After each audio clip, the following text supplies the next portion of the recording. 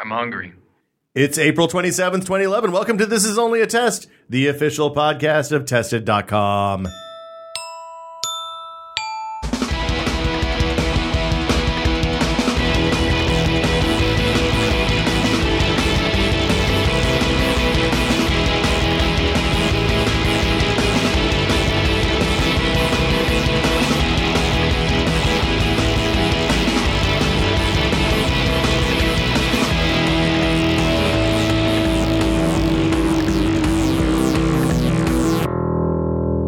I'm Will Smith. Joining me today, sitting directly to my left, Norman Chan. How you doing, Norm? I'm doing fine. You're wearing that T-shirt that hurts my eyes with the shark in 3D on it. I'm sorry. This is actually supposed to be an undershirt, but it was too warm outside, so I took my other shirt off. And it wasn't gingham.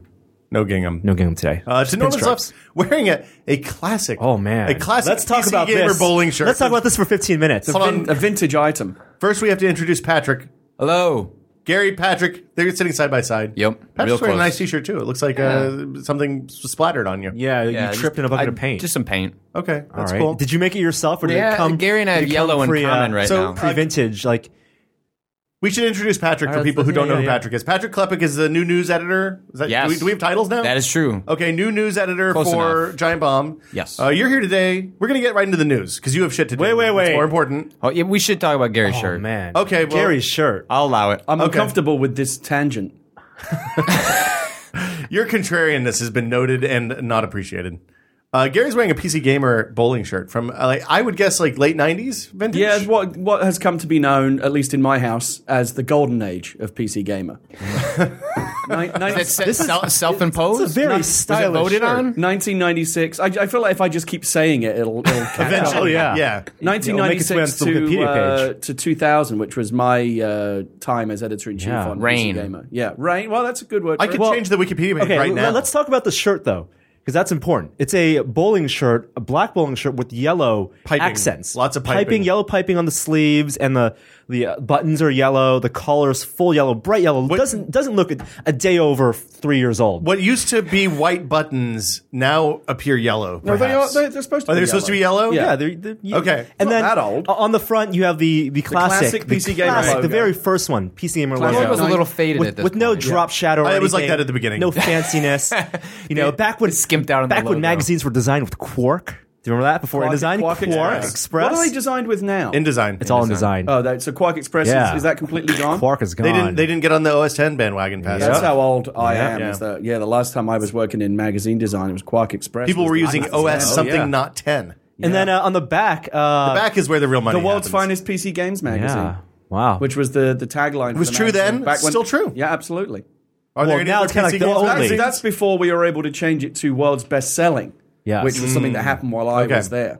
That's interesting. Part of the golden age? Yes, part Okay. of the 96 one of the to reasons why it was the 2000. golden age. Were you a PC gamer at any point, Patrick? Back when I decided, like in college, like that's about the last time, and then Okay. it was just much cheaper to be a console gamer. Yeah. That happens to It's- people sometimes. Yeah, exactly. Gary, we never actually crossed paths at Gamer. You had no overlap. No, you left at 2000. I started summer 2000. I started in 2000. So you're more of a Silver Age guy. I'm a Rob Smith Silver Age guy. Although we did see you in the office, and I have told the great Red Lobster story, which you don't even remember I was there. Is that the one where the Where fly you had the fly it was baked awful. into your lobster. Oh, it and the was guy terrible. came over to the table. It was terrible. Did he And- scoop it out? No, he gave you coupons. He apologized and gave you a coupon. He didn't bring you another lobster? voucher. What I think had happened was a fly in the kitchen had landed on my lobster. Wow. And then they had put it in the oven, and the lobster so the fly had been fused onto the lobster. baked Right. into it. Yeah. Baked onto it. How It much was a of it did you huge eat before lobster you noticed platter. this? What's that? How much did you eat before you noticed? No, I noticed it immediately. Oh, okay, well, that's good. Just And ate it anyway. I sent it back. And no, the guy came over and he's like, "Oh, well, that's not normal." I should hope It's not. usually only one fly. Yeah. Yeah. And yeah, Okay. you got some. This is coupons way out of too. that. I know this is. This way, tangent is this petered out. already way too tangential. We're moving on. For Will's comfort. Patrick's- We're pushing limits. Patrick's here to talk about the biggest news story of the week. The white iPhone. White iPhone Yeah. is out tomorrow. Yeah. By the time you hear this podcast, it could be out. I know I'm going to, as soon as we finish this, I'm going to get in the line. Hundreds of people in line already. Right. I'm supposed to go to Houston tomorrow to do coffee stuff. Fuck that. I'm waiting in the iPhone line until 9 o'clock. You know, that means there tomorrow are morning. now there have been 3 releases of the iPhone 4, Yes. which is unprecedented for an Apple phone product. Well, for they an did iPhone 2 product. for iPhone 1. Well, We're talking about this more than I intended to. Just for iPhone 1, they This was released just meant it. to be a joke. This was supposed to be a joke. Keep waiting for And the then, well, punchline. it's real news. iPhone 1, they released it, and then they had a cheaper version, and they changed the price. So the iPhone 1 did come out twice. Okay. Now, And they made a bigger one too, a 32 gig one. Yeah, that's right. They increased the size and then reduced the price. Now there have been 3 releases of the iPhone 4 and 8 different SKUs because you have 16 gig, 32 gig, AT&T Verizon, black and white. Still doesn't match the, I think, 16 iPad. SKUs of the iPad 2. That's a lot of SKUs. Yeah. It's crazy. But I don't care about this anymore. Let's talk about the really biggest story of the week. Basically, PlayStation Network is imploding. Like Yeah. the whole thing is falling apart. Has It's gone- imploded. Yeah, Has it's been imploded. offline since like last Monday now. Yeah, a so week say, and 2 recording days. This is Wednesday, so it went down to either Wednesday or Thursday of last week. So we're approaching about a week, and there's really more or less no end in sight to when the services will be back up. Now- Sony has said that there may be some services up within a week, but the key word is Some. services. So Yeah. what that exactly means could. I mean, do you think that means Patrick- like multiplayer or shit you can buy?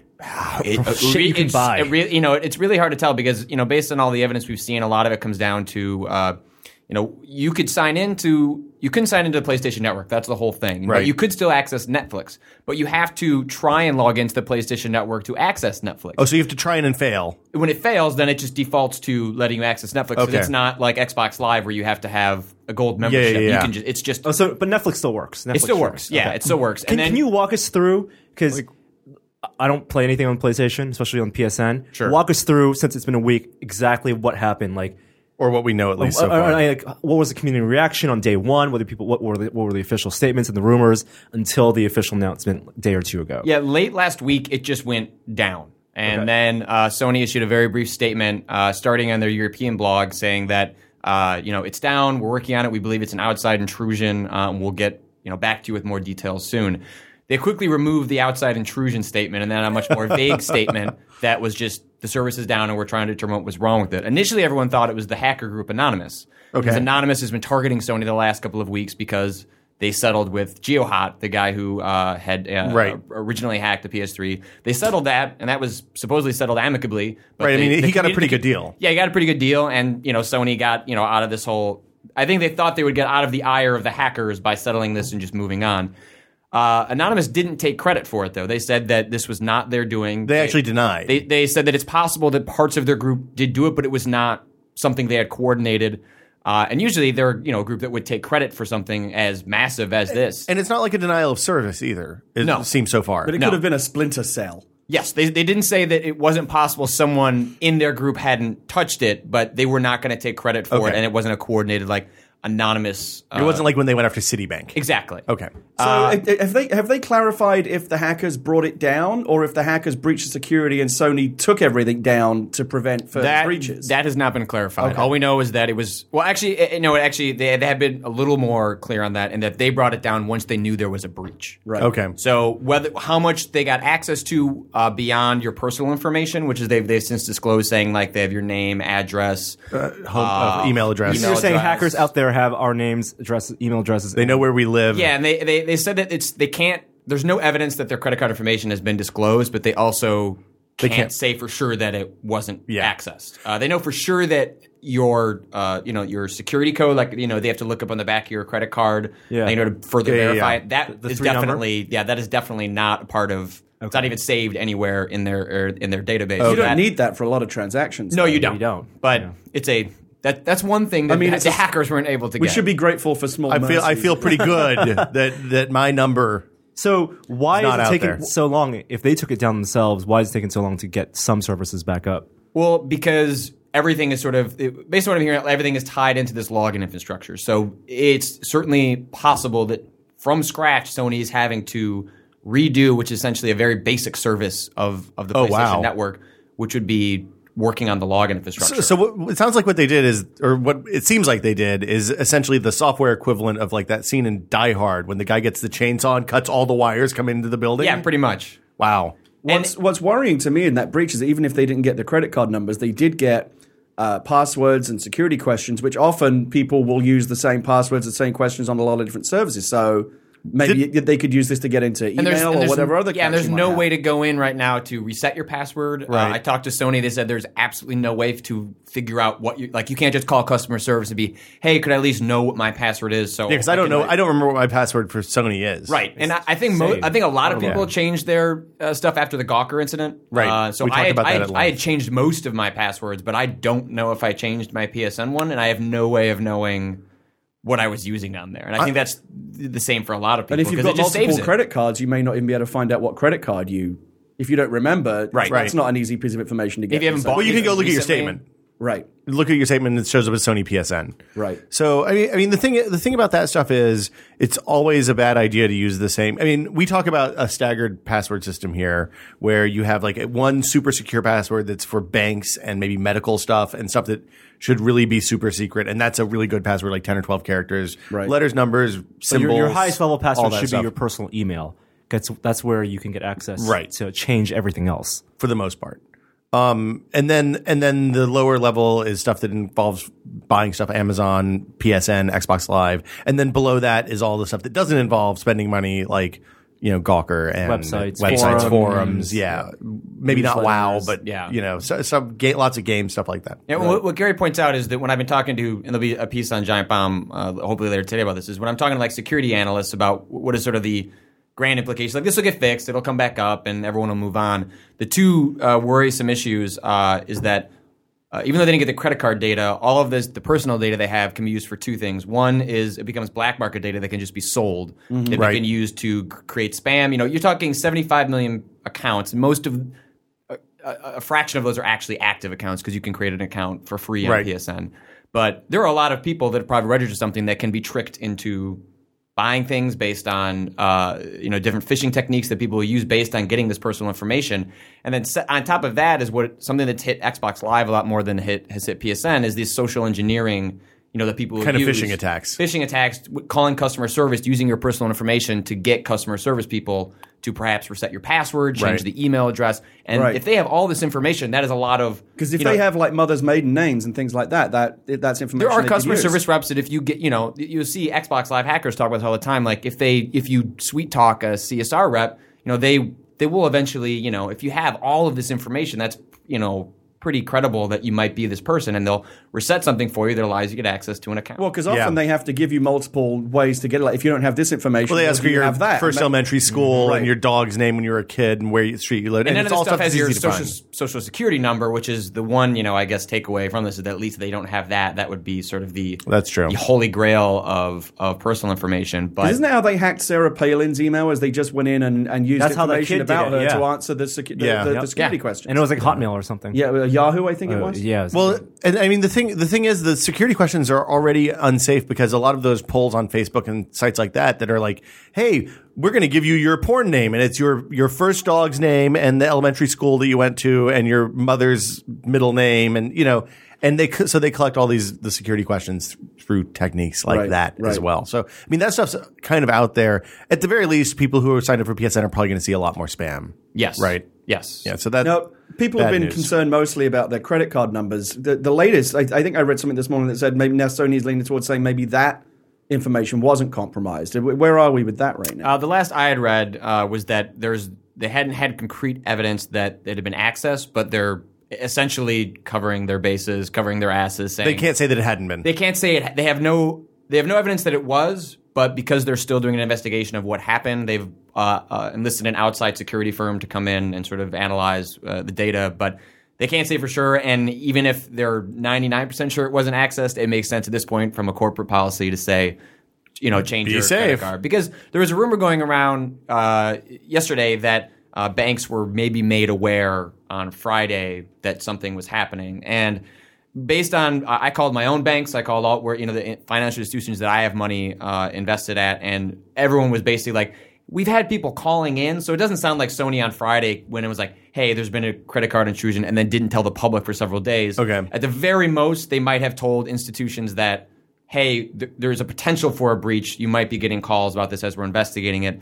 But there doesn't seem to be any evidence that there was a grand conspiracy to tell financial institutions and then not tell users until several days later. It seems more likely that a lot of because they're getting an influx of calls of people canceling their cards to be preemptive, or savvy employees that were just aware that something was going on with the PlayStation Network. Kind of getting out in front of it. Kind of getting out in front of it and maybe, telling your higher ups that, hey, we're probably going to be getting calls about that. So, I mean, the bad news is there's not a really good way to protect yourself from this kind of stuff. I mean, because when I have to change, I had a fraud alert on my credit card 2 weeks ago, and literally my wife and I sat down and we have this big long spreadsheet of all the places we use the same card.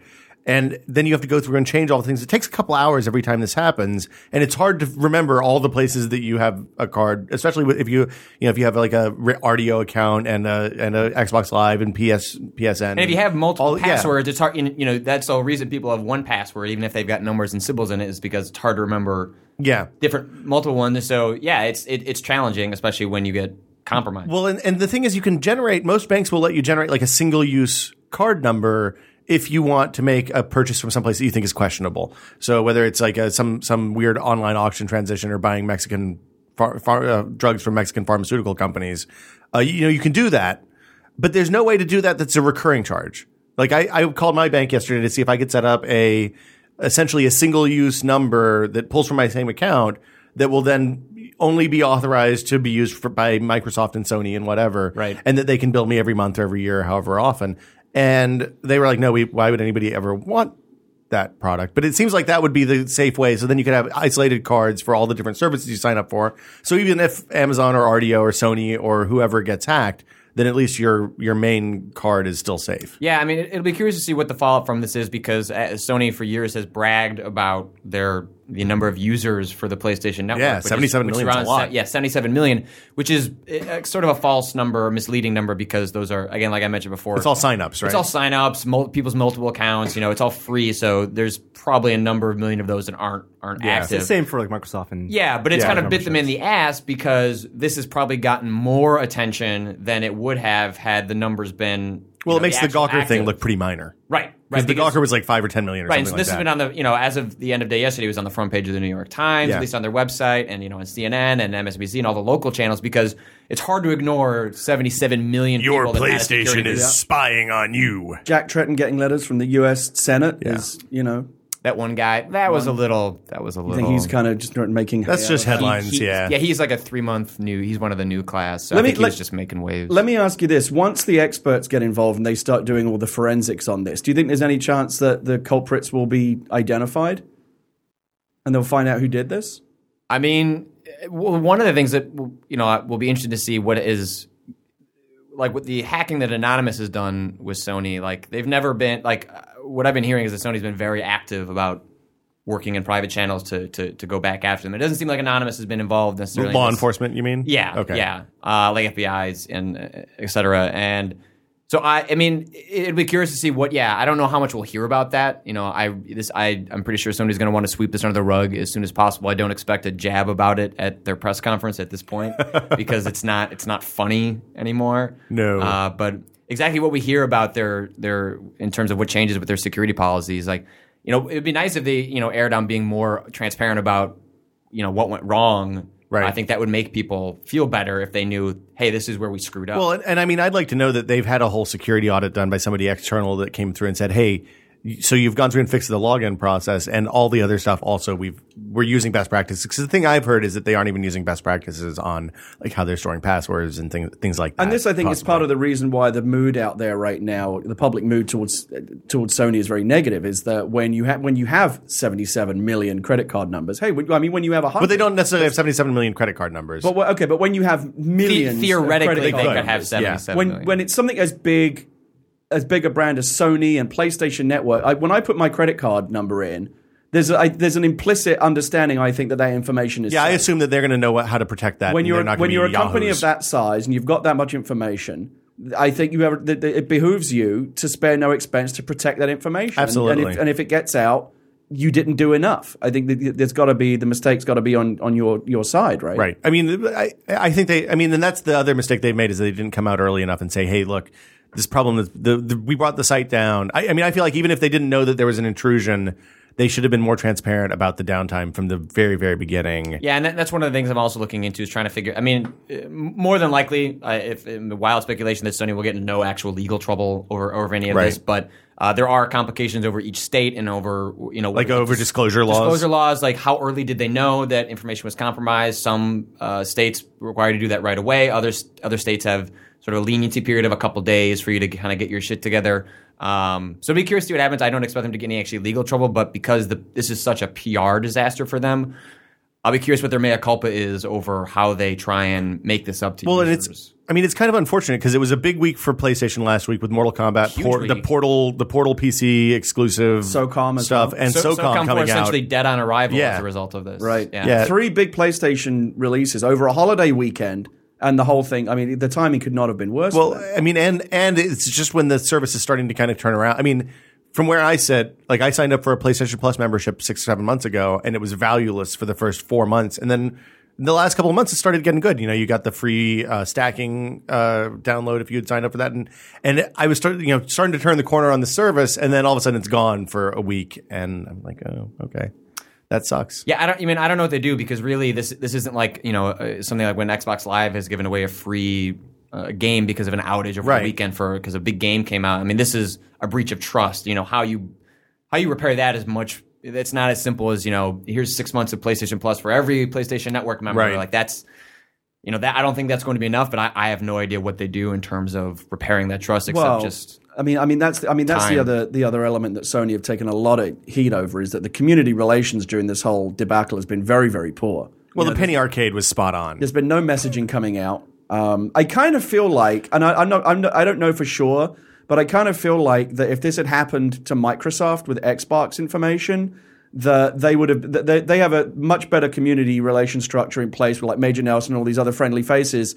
I feel like they would have had videos up. They would have had a lot more information up saying this is what we know. This is what we can tell you. Right. But when you go to the PlayStation front page and there's just nothing there, is that part? That just seems to make things worse. Make believe. One's a Japanese company, one's an American company, and there's a lot of international stuff. That's definitely something I think that's a factor in that if you look at sort of how even as recently as the Japanese nuclear disaster, the way similar handling of bigger problem. There's bigger problem, but in the way they handle essentially spin to the public is usually disclosing less information rather than more, and I think we especially in the West kind of expect. Give us the truth. Right. Don't give us a rosy picture and then change it 3 weeks later. We'd rather know how bad it is, accept that, and move on rather than being told, no, everything will be okay. I think they can't just say, oh, it's been fixed. I don't think that works this time. So blaming Sony America for this may not be the right thing because, as we said before the podcast, they may be as in the dark as the rest of us if Japan's not giving them information. I'm blaming that PSP kid.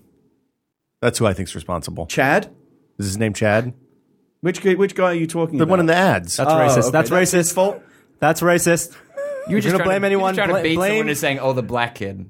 I would never. I've already said that's racist. Yeah. Do you think? No one got that's racist. Do you think very quickly throwing together some kind of Kevin Butler spot where it would have been funny, but also would have Kevin Butler is not the right answer. That would have been so inappropriate. Had it just been an outage, inappropriate. Yes. Yeah. But at the point where credit information is involved, I think that would be pretty crass and inappropriate. Again, there's not a good PR spin on this except to just be we screwed up. Hey, we fucked up. Yes, you just be completely honest. But that's not. That's not the Sony way. It's not. It's just not the Japanese way in terms of presenting mistakes like this. Is Kevin Butler ever really the right answer? No. Right. I'm tired of that guy. Thanks for coming out, Patrick. Yeah. All right. Talk about. We feel like we've talked about this well enough. Yeah. I feel like we've covered this topic pretty well. That's everything up until I know and what I've reported this morning. Right. And get right back to the white iPhone because that's the real big news this week. But the bottom line right now is like we haven't turned any kind of corner. No. It could be anything from we've always been at war. A week to a month to just before E3, before PlayStation Network is. Yeah. Which is I have to imagine that's their new hard deadline is this has to be fixed. Well, and the thing is if E3. they're going to try to fix stuff, they're going to start with revenue generation stuff first and multiplayer probably last, right? Possibly, but I don't think you have a choice of having this up and running before E3 without it just being a disaster, completely disaster for the platform and the future direction of the company. Yeah. Cool. Well, thanks for coming, Patrick. Thanks, Patrick. Bye, guys. I've turned down microphone 6. I think we're due for some type of mathematical geometric thing. What do you think? Maybe a tangent. Just what do you think? I think isosceles. Do you think this is something that something like this leaves a bad taste in consumers' mouths over the long term, or will it just eventually be forgotten about? I mean, the thing is, I think it was something that it's different in different markets, right? I mean, PlayStation had a totally different kind of life. PlayStation 3 had a totally different kind of lifespan in the Europe and Japanese regions than it did in the US, where it's kind of always been the monolithic, gigantic underdog / $600 joke, right? Mm-hmm. I'm going to get a lot of angry comments about that, I'm sure. I think in the long term, it's going to be fine as long as the credit card information isn't actually out. Well, or they're honest about what's happening. Yeah, I think the dust will, again, depending on what the overall damage is, I think, as long as the credit card information didn't get out, the dust will settle. I think what it does, and hopefully they'll respond to this, whatever takeaway they take away from it, is that it really highlights to me the difference in the community relations approach between Sony and Microsoft. I just feel like that the Xbox experience is friendlier and there's more ways to communicate with the company, and you can tweet the people and there's all kinds of support options. The Sony experience to me has always just felt kind of more one way and more corporate. Like they push information to me, but there's very little way for me to feel like I'm having a dialogue with the company. That's absolutely true. I think it's recoverable, but they have to handle it properly. So why iPhone? Do we want to talk about white iPhone more? Gary, are you going to go get one, Gary? No. Okay. Didn't Leah want one? She does, but again, the problem is at this point you're probably going to want to hold on for the next one's only a few months away. It's so strange. Yeah. I mean, I guess. Well, if the next one is a few months away, I think this might be. Everyone in this room has made their prediction. Is it from Apple's perspective? Is it? I mean, obviously they didn't want this delay, but now that they can finally manufacture these white phones, is it perhaps a nice way to get a boost out of the what would otherwise be kind of the flagging end of this? Yeah. I think cycle? It's smart for them to release it now, and it would have been really stupid to hold it the whole year until the iPhone 5 comes out. Because they didn't make a big deal about saying it's out. I mean, there was a press release. It's going to be out tomorrow. It's going to be in stores. I think they're sung enough. Like there are new iPhone customers every day, every week, and people have been waiting. So give it a nice boost. The interesting thing about this is how far this news reaches. This morning, I got an email from someone who is not normally somebody, or an IM rather, from somebody I would not normally consider up on tech news, who just forwarded me www.apple.com LOL. So I clicked the link to see what it said, and it said it's the white iPhone. Like they have a "it's coming" page. It's even the biggest Apple fans, and by that I mean like John Gruber, are admitting it's a misstep for Apple. Why is it a misstep? I mean, because they promised it at last year at launch, and it's been 10 months. They're a little late. I mean, Apple has never done that. Apple usually doesn't talk about things they can't deliver. And they made promises, like 6 months ago, saying it would be out in the month in October. And finally it's out now. So you think the manufacturing plastic in a different color wouldn't be as big a problem as it apparently turned out to be? Well, I think it wasn't the rumor was that it wasn't the glass that was the problem. It was getting the button to match the glass. Okay. Because the white button there's a camera issue and discoloration. They solved that with the iPad, obviously, because presumably it's the same materials. I would assume so. Well, their materials guy no longer works there. The guy who did the antenna also. Yeah, Do you want to talk about these new iPhone mock-ups that have started to surface? The rumors are flying? No. Okay. Actually. Why not? Well, we can. I was going to talk about the location tracking thing because it's a real story. Well, what? Okay, well, let's talk about all that stuff. Okay, so Jobs came out this morning, and Jobs came out? No, not out. That would be a story. That would be, but Jobs had a couple of email responses. They released a statement, and he did an interview with Ina Fried, where he talked about the location tracking thing, and basically said, "Hey, we don't track your data, but then also kind of we do track your data." And he said that we're talking about the iPhone location tracking, the database on the phone. Is this another antenna gate? Because when they feel like the Jobs has to respond personally, clearly someone inside Apple is saying that we need to respond to. It's something they're going to have to go talk to Congress about, so it's a big deal. Ultimately, it's going to be something that'll be forgotten in the annals of history. But basically, what he's saying is that file doesn't contain your location; it contains the cell phone towers that your phone connects to. So at least it tells you what you're close to. It tracks your general location. But it's not. There's not like GPS coordinates. No, there are GPS coordinates, but they are for cell phone towers, not for your actual GPS. Or location. are there actually GPS coordinates, or just like the cell phone? There are registration? GPS. There are cell phone It doesn't matter. The upshot is it tracks the towers you connect to, and it does that to determine your location faster. That's why Remember when I reviewed the Captivate? We talk about the Captivate a lot. But remember when I reviewed the Captivate and I bitched that it takes 5 minutes to lock GPS? Right. It's because it doesn't look at cell phone towers to kind of give a starting point. So the thing they're doing a couple of things. The next major release of iOS will fix the I'm air quoting, bug that made that file get so big and keep years worth of data. So it'll only keep 7 days. Yeah. Which it seems reasonable. Yeah. And they're going to stop archiving it in the next release of iTunes. So it won't be backed up anymore. What's the most... And it'll be encrypted on the phone. Of the most cynical among us, what's the fear? Why are you looking at me? Because I can generally, in the same way that you can rely on me to like Apple, I can generally rely on you to have the negative spin. Fair enough. So my question to you is, in your most cynical mode, I mean, what's the worst case scenario that people are worried about here? That Apple is tracking your movements in some way, using that to target ads at you or something? I mean, what's the really skeptical view of this? I mean, the crazy person view, I don't claim to espouse tinfoil hat. The tinfoil hat view is that exactly that. Is that location-based advertising can be a huge industry in the next 2-3 years. Hey, you're close to a Wendy's. Why not have a Baconator? Hey, wow, in your bad iPhone location notifier pop-ups, you just got a thing that said, hey, you just drove by Jack in the Box. You should go get some French fries. Yeah, exactly. Right. That's not happening. That's not going to happen. They would get the living shit suit out of them if they tried to do that. Don't. There's no need to panic about that at this point. Wait until it actually starts happening.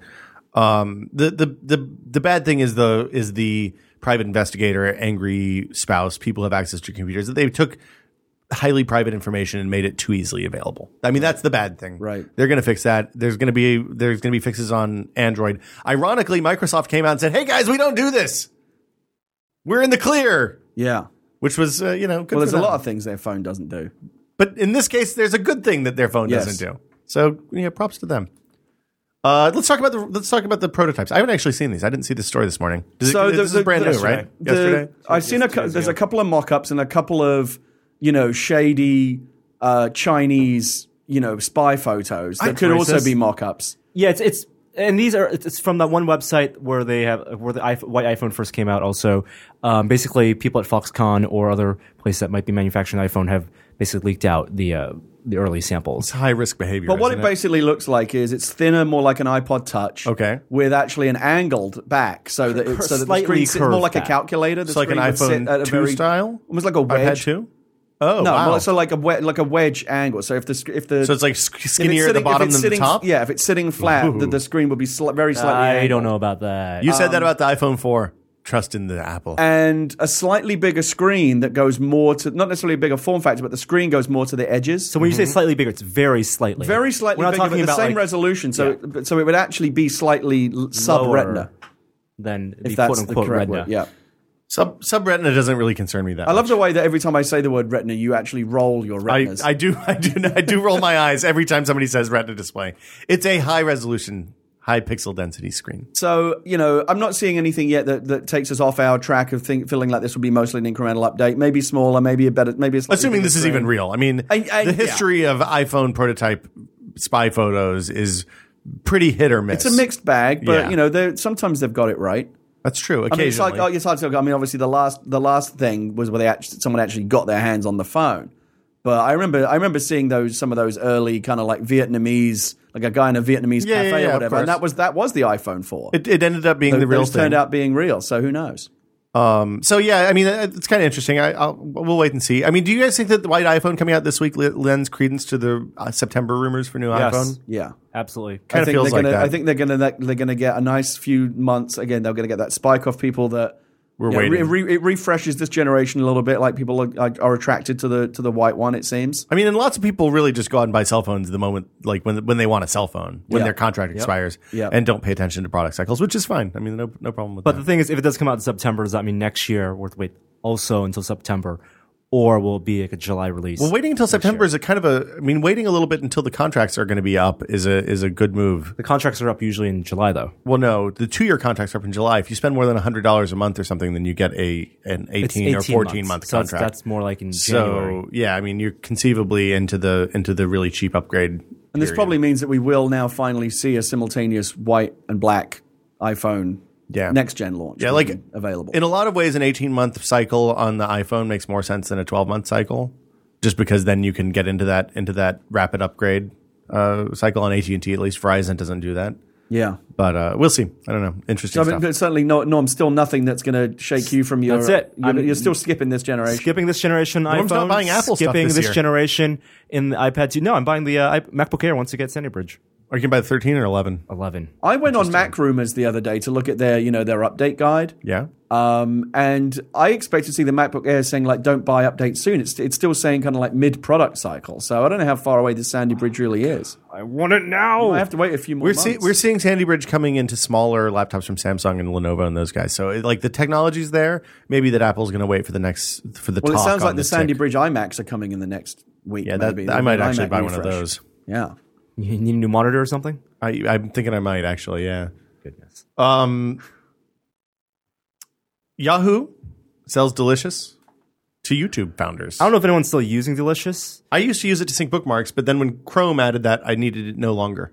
Well, people used to use Delicious before Dig was a thing, so that gives you a sense of how old Delicious is. God, we And- used But to Delicious was never about finding stories for me. Well, It was about for sharing you. links. For you, it was about bookmarking. Yeah. It was a repository. It was like an Instapaper kind of thing. It was community bookmarks. They used to use Delicious on the PC Gamer podcast Yeah. as a way to share Yeah, links. We did it on Max Now PC too. Google Docs just does that Yep. now. Yeah. But for a lot of people still use it. Like Delicious, for the homepage podcasts that share was, links, at least. was Yeah. for discovery. I never really understood exactly what it was or what the benefit was of using it. That product always Well, they were seemed kind of weird to me. They were early Web 2.0, right? I mean, they had a weird URL because it was like it's all spelled out with dots. Yeah. No .com. Yeah, which I found again kind of obfuscatory. Whenever I had to, if I didn't have it bookmarked, I could never remember what I was supposed to type. You got to type Yeah. in actually the word Delicious in Google, and then it'll be the first one. Right. They use tags, so you could. The thing that I liked about Delicious was it let you tag bookmarks. So then, for example, I would install the Delicious Firefox plugin, and I would have a tag that was toolbar home, toolbar work, and then I would tag. So instead of just putting your bookmarks into folders, which means that you can have one bookmark, the bookmark is only in one folder. You could assign multiple ideas to a bookmark. So like if I had a bookmark that was about finance and a bookmark that was about computers, I could put finance and computers on it, which made it easy for me to keep track of stuff. All right. However, ultimately having searchable bookmarks made all of that useless, and I was much better off just using synced bookmarks across all my computers and not having to worry about it. Right. But the news is that Delicious, since Yahoo's announced a while ago that they would be turning it down off. the service, Yeah. it's been bought. Yeah, so Chad Hurley and Steve Chen, who are the founders of YouTube and apparently have a lot of money now, and I don't think work at Google anymore, have bought Delicious. So interesting to see what they do with that. This is the second bookmarks tool that's been saved in the last 6 months, because didn't Xmarks get bought as well? Xmarks did get bought. That was a bookmark syncing tool. Same kind. I mean, There wasn't a website where you saw a list of your bookmarks. That's true. Droid Incredible 2 out on Thursday, running Froyo. Yeah, very, very minor upgrade. And actually, they weren't even showing it at CTIA at the HTC booth. hardware upgrade, you mean, is minor? Yeah, minor hardware upgrade. Is this the Incredible HD or the Incredible 3D? No, it's not. That's a different phone. That's Evo 3D. Evo 3D. Sorry. And this is just on Verizon. I think it's going to get no one's going to notice it because the Thunderbolt be the same? is the Thunderbolt is the top phone right now on Verizon. Okay. Despite its crappy battery life, and it's only like less than a year, or maybe just about a year after. It's almost Incredible's exactly a year old. Yeah. exactly 1 year because it came out on the 27th last year. And it's coming out on the 28th this year. And people are still on contract. I think people actually, if you talk to the people who own the Incredible, and last year we were pretty high on it. It was the premier Android phone for a while. It was because it was basically the Nexus 1, but on Verizon with TouchSense. a little bit of change form factor and TouchSense. But battery has been really a poor performer on the Incredible, and you can swap out the battery. And everyone I know who has an Incredible has like The double at battery? least two or three batteries. This is a 4G phone, the Incredible 2? Yes, it is. Okay. Yeah. Or they have the double wide battery is the other thing I've seen for Incredible owners. But I'm not that interested in a TouchSense phone. I'm really not interested in a Froyo phone. No, I'm fine with TouchSense phones, and the new TouchSense actually looks kind of cool. They're demoing some of that stuff at CTIA using like the gyro. So the TouchSense has that crazy like window panes thing where you kind of zoom out a little bit and then Can slide around. You can slide around, and now there's like almost like an augmented reality feature built in where you can move the phone around to switch between the panes. Because what I've wanted, I don't know how functional it's going to be. It's kind of cool, but they're at least doing different things with Android. That sounds like Make the it kind of useful. thing that people put in like Ubuntu as an experimental feature where you can flip something on. People use Ubuntu, use Android. Well, you said that I get confused by all the different food names. Is Froyo not the latest? Gingerbread. Okay, They're alphabetical. Okay, so F you're comes saying that before the G. fact that this is launching with Froyo, that's a negative. Yeah. Okay. is. Thumbs down. Not And because cool. it's HTC Sense, it's not stock for you. Why don't this is what drives me crazy about Android. There's so much choice out there, and that's in one way a good thing. In the other way, I think it's very easy to get confused. Why? Well, that's because you're an Apple customer. You're used to only having to think about one product at a time. I'm used to being told what to buy. Steve says buy this. And I'm you not used whip to your credit card exercising out. my own judgment or Right. free will, and that's why I get very confused when I'm asked to. Right. But what? So explain to me why would the latest phone, Yes. the Droid Incredible 2, which is coming out Yes. this week, not have the latest operating system? Because they put TouchSense, their custom UI on it, and they haven't ported that to Gingerbread yet. And TouchSense, the version they've been developing on, it is just on Froyo. They have to re-engineer it. It's not just like we can say, let's apply the TouchSense skin to any version of Android. So they think that their skin is more valuable Than the newer having version the of newest- Android. I don't That's the agree with that. insanity. I don't agree. You're absolutely correct to not agree. That is idiotic.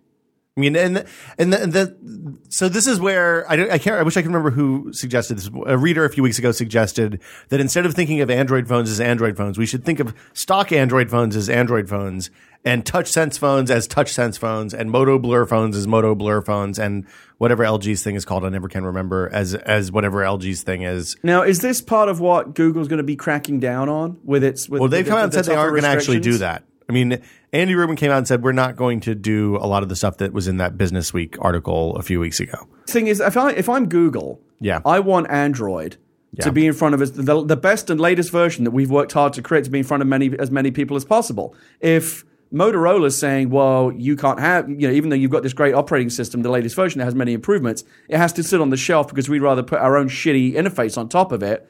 As Google, I would say, fuck off. Well, it's open source, dude.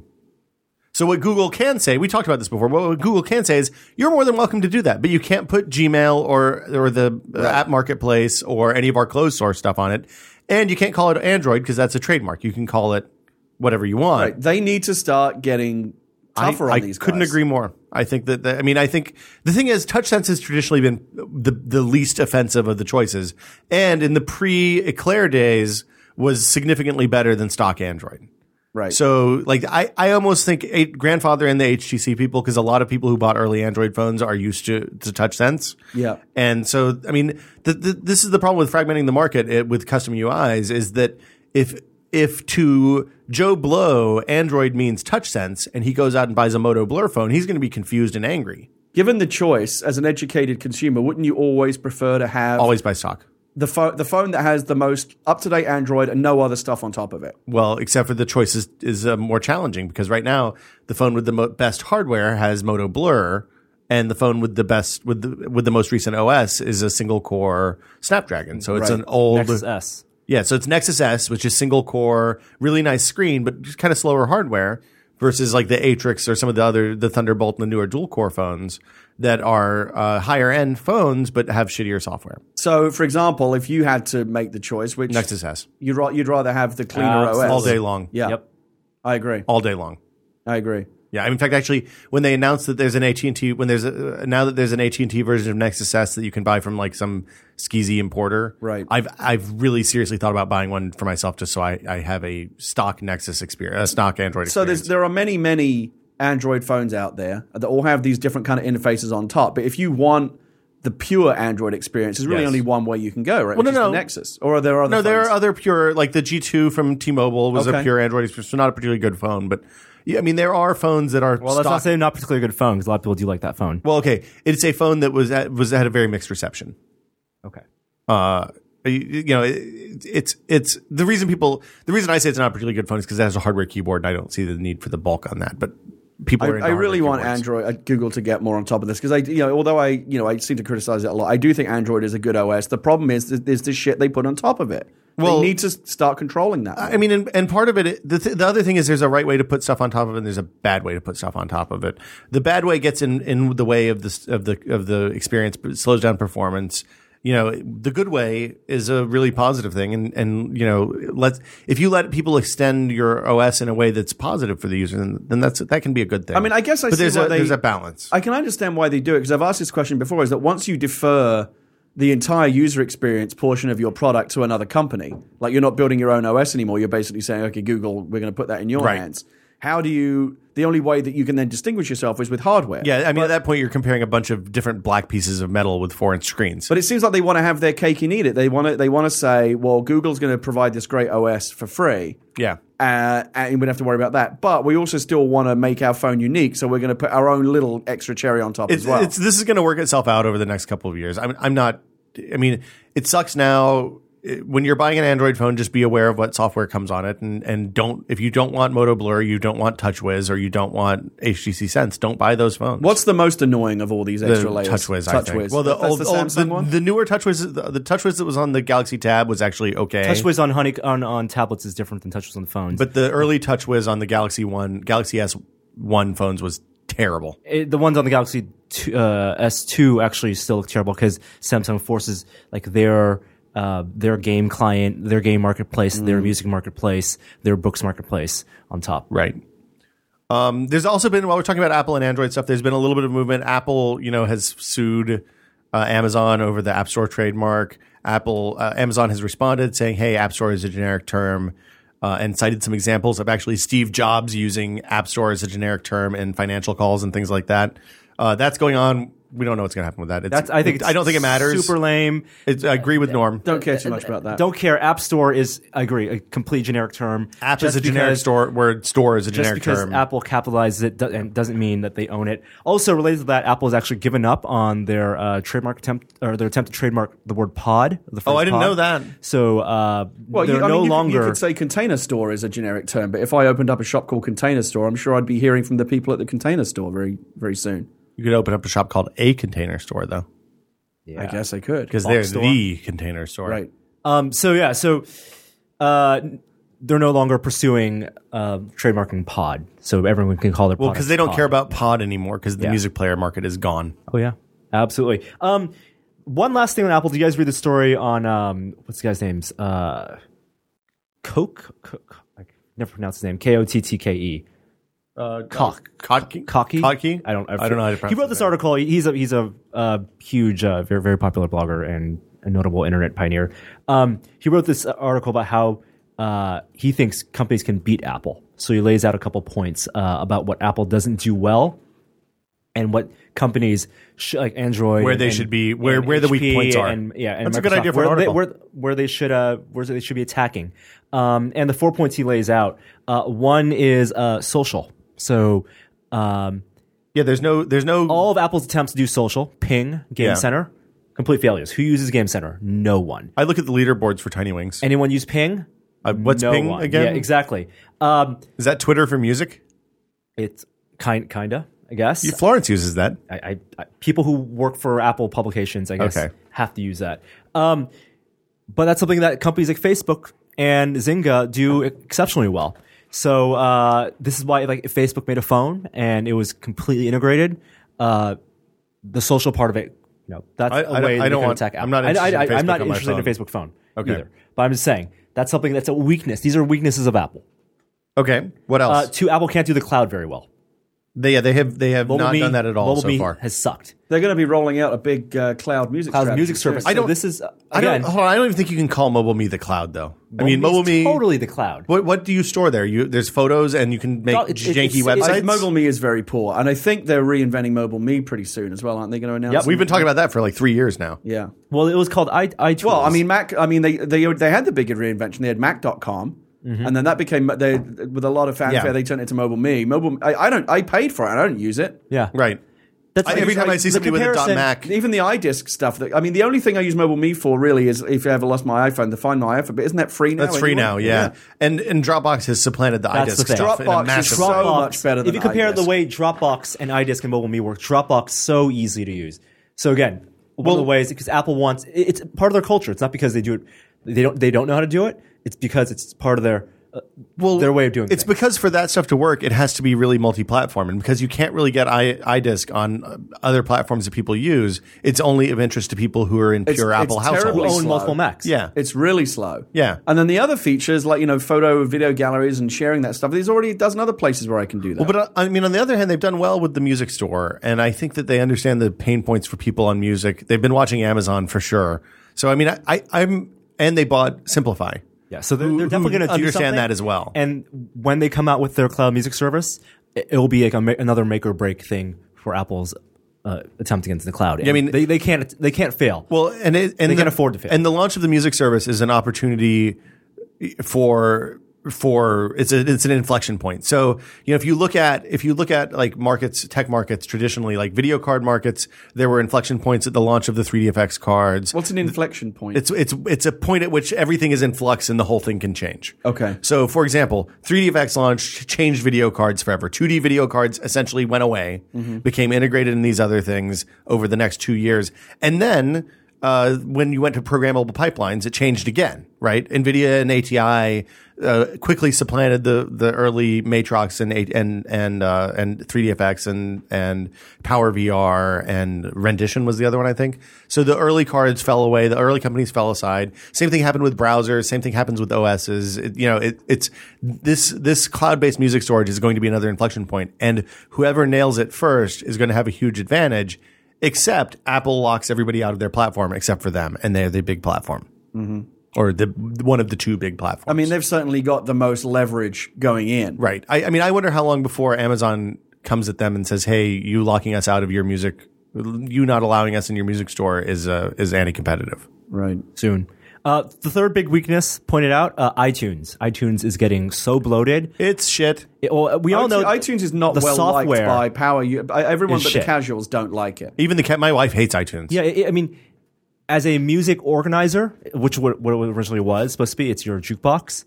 It still works. It's slow, despite it's bad all over. It's bad, slow software. There are too many things in it.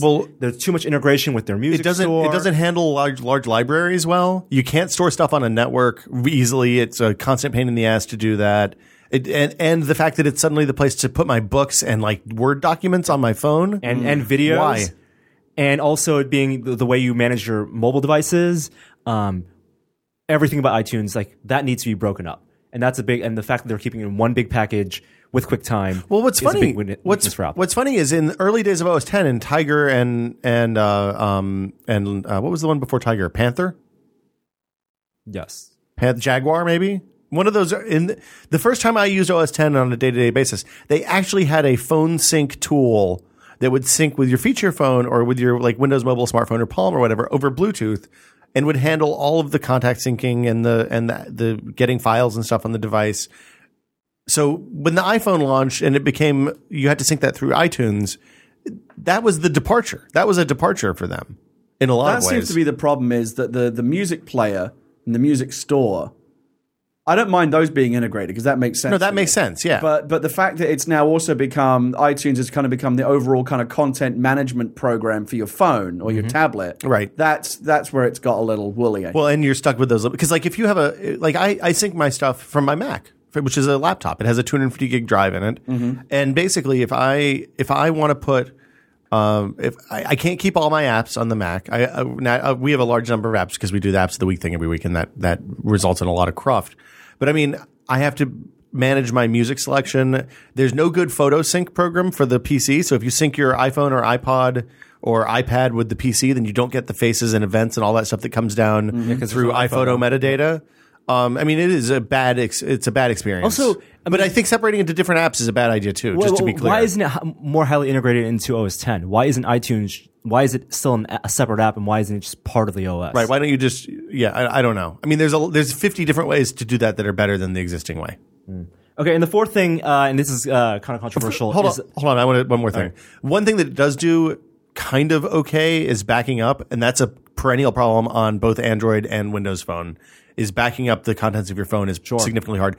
Now, that's an easy problem for other companies to fix. I don't know why they haven't fixed it. But the way Apple does it, I mean, it takes a long time, but it works. Well, but except they make it too easy for you to accidentally wipe out your backup.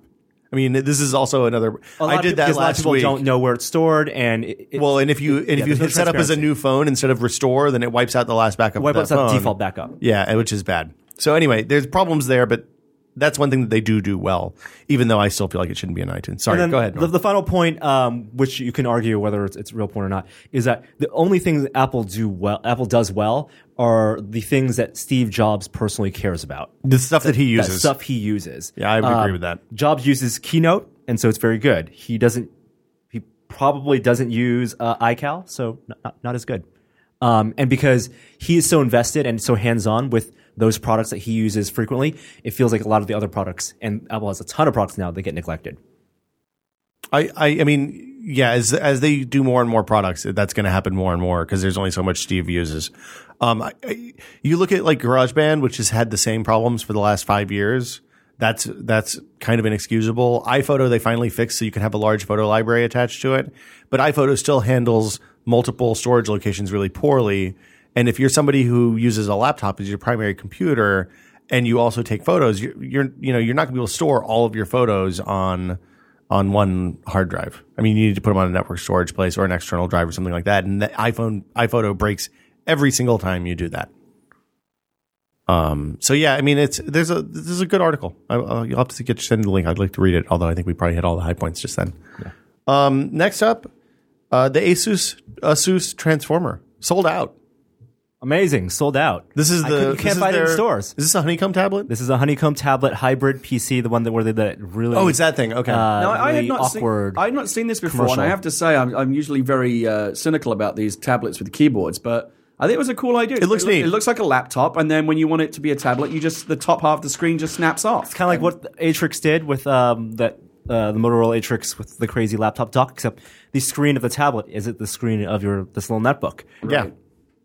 So they sold out. There is a dark side to this story. The dark side of this story is it seems like they probably shipped a few thousand into the market, a very small number. Well, we don't know exactly. We don't know the number, but if you look at their Facebook page, it is pretty ugly right now. Not like Nestle ugly, but it's not a good. A lot of unhappy campers. There's a lot of upset people. Amazon's saying that they're shipping. They don't know when they're shipping. It's a mess. Are they unhappy about the fact that they just can't get one, or are they unhappy the way that Asus is spinning it like this is some great sales victory? I think both. I think a lot of people pre-ordered them on the first day that they were available and are pissed that they don't have them when they're sold out.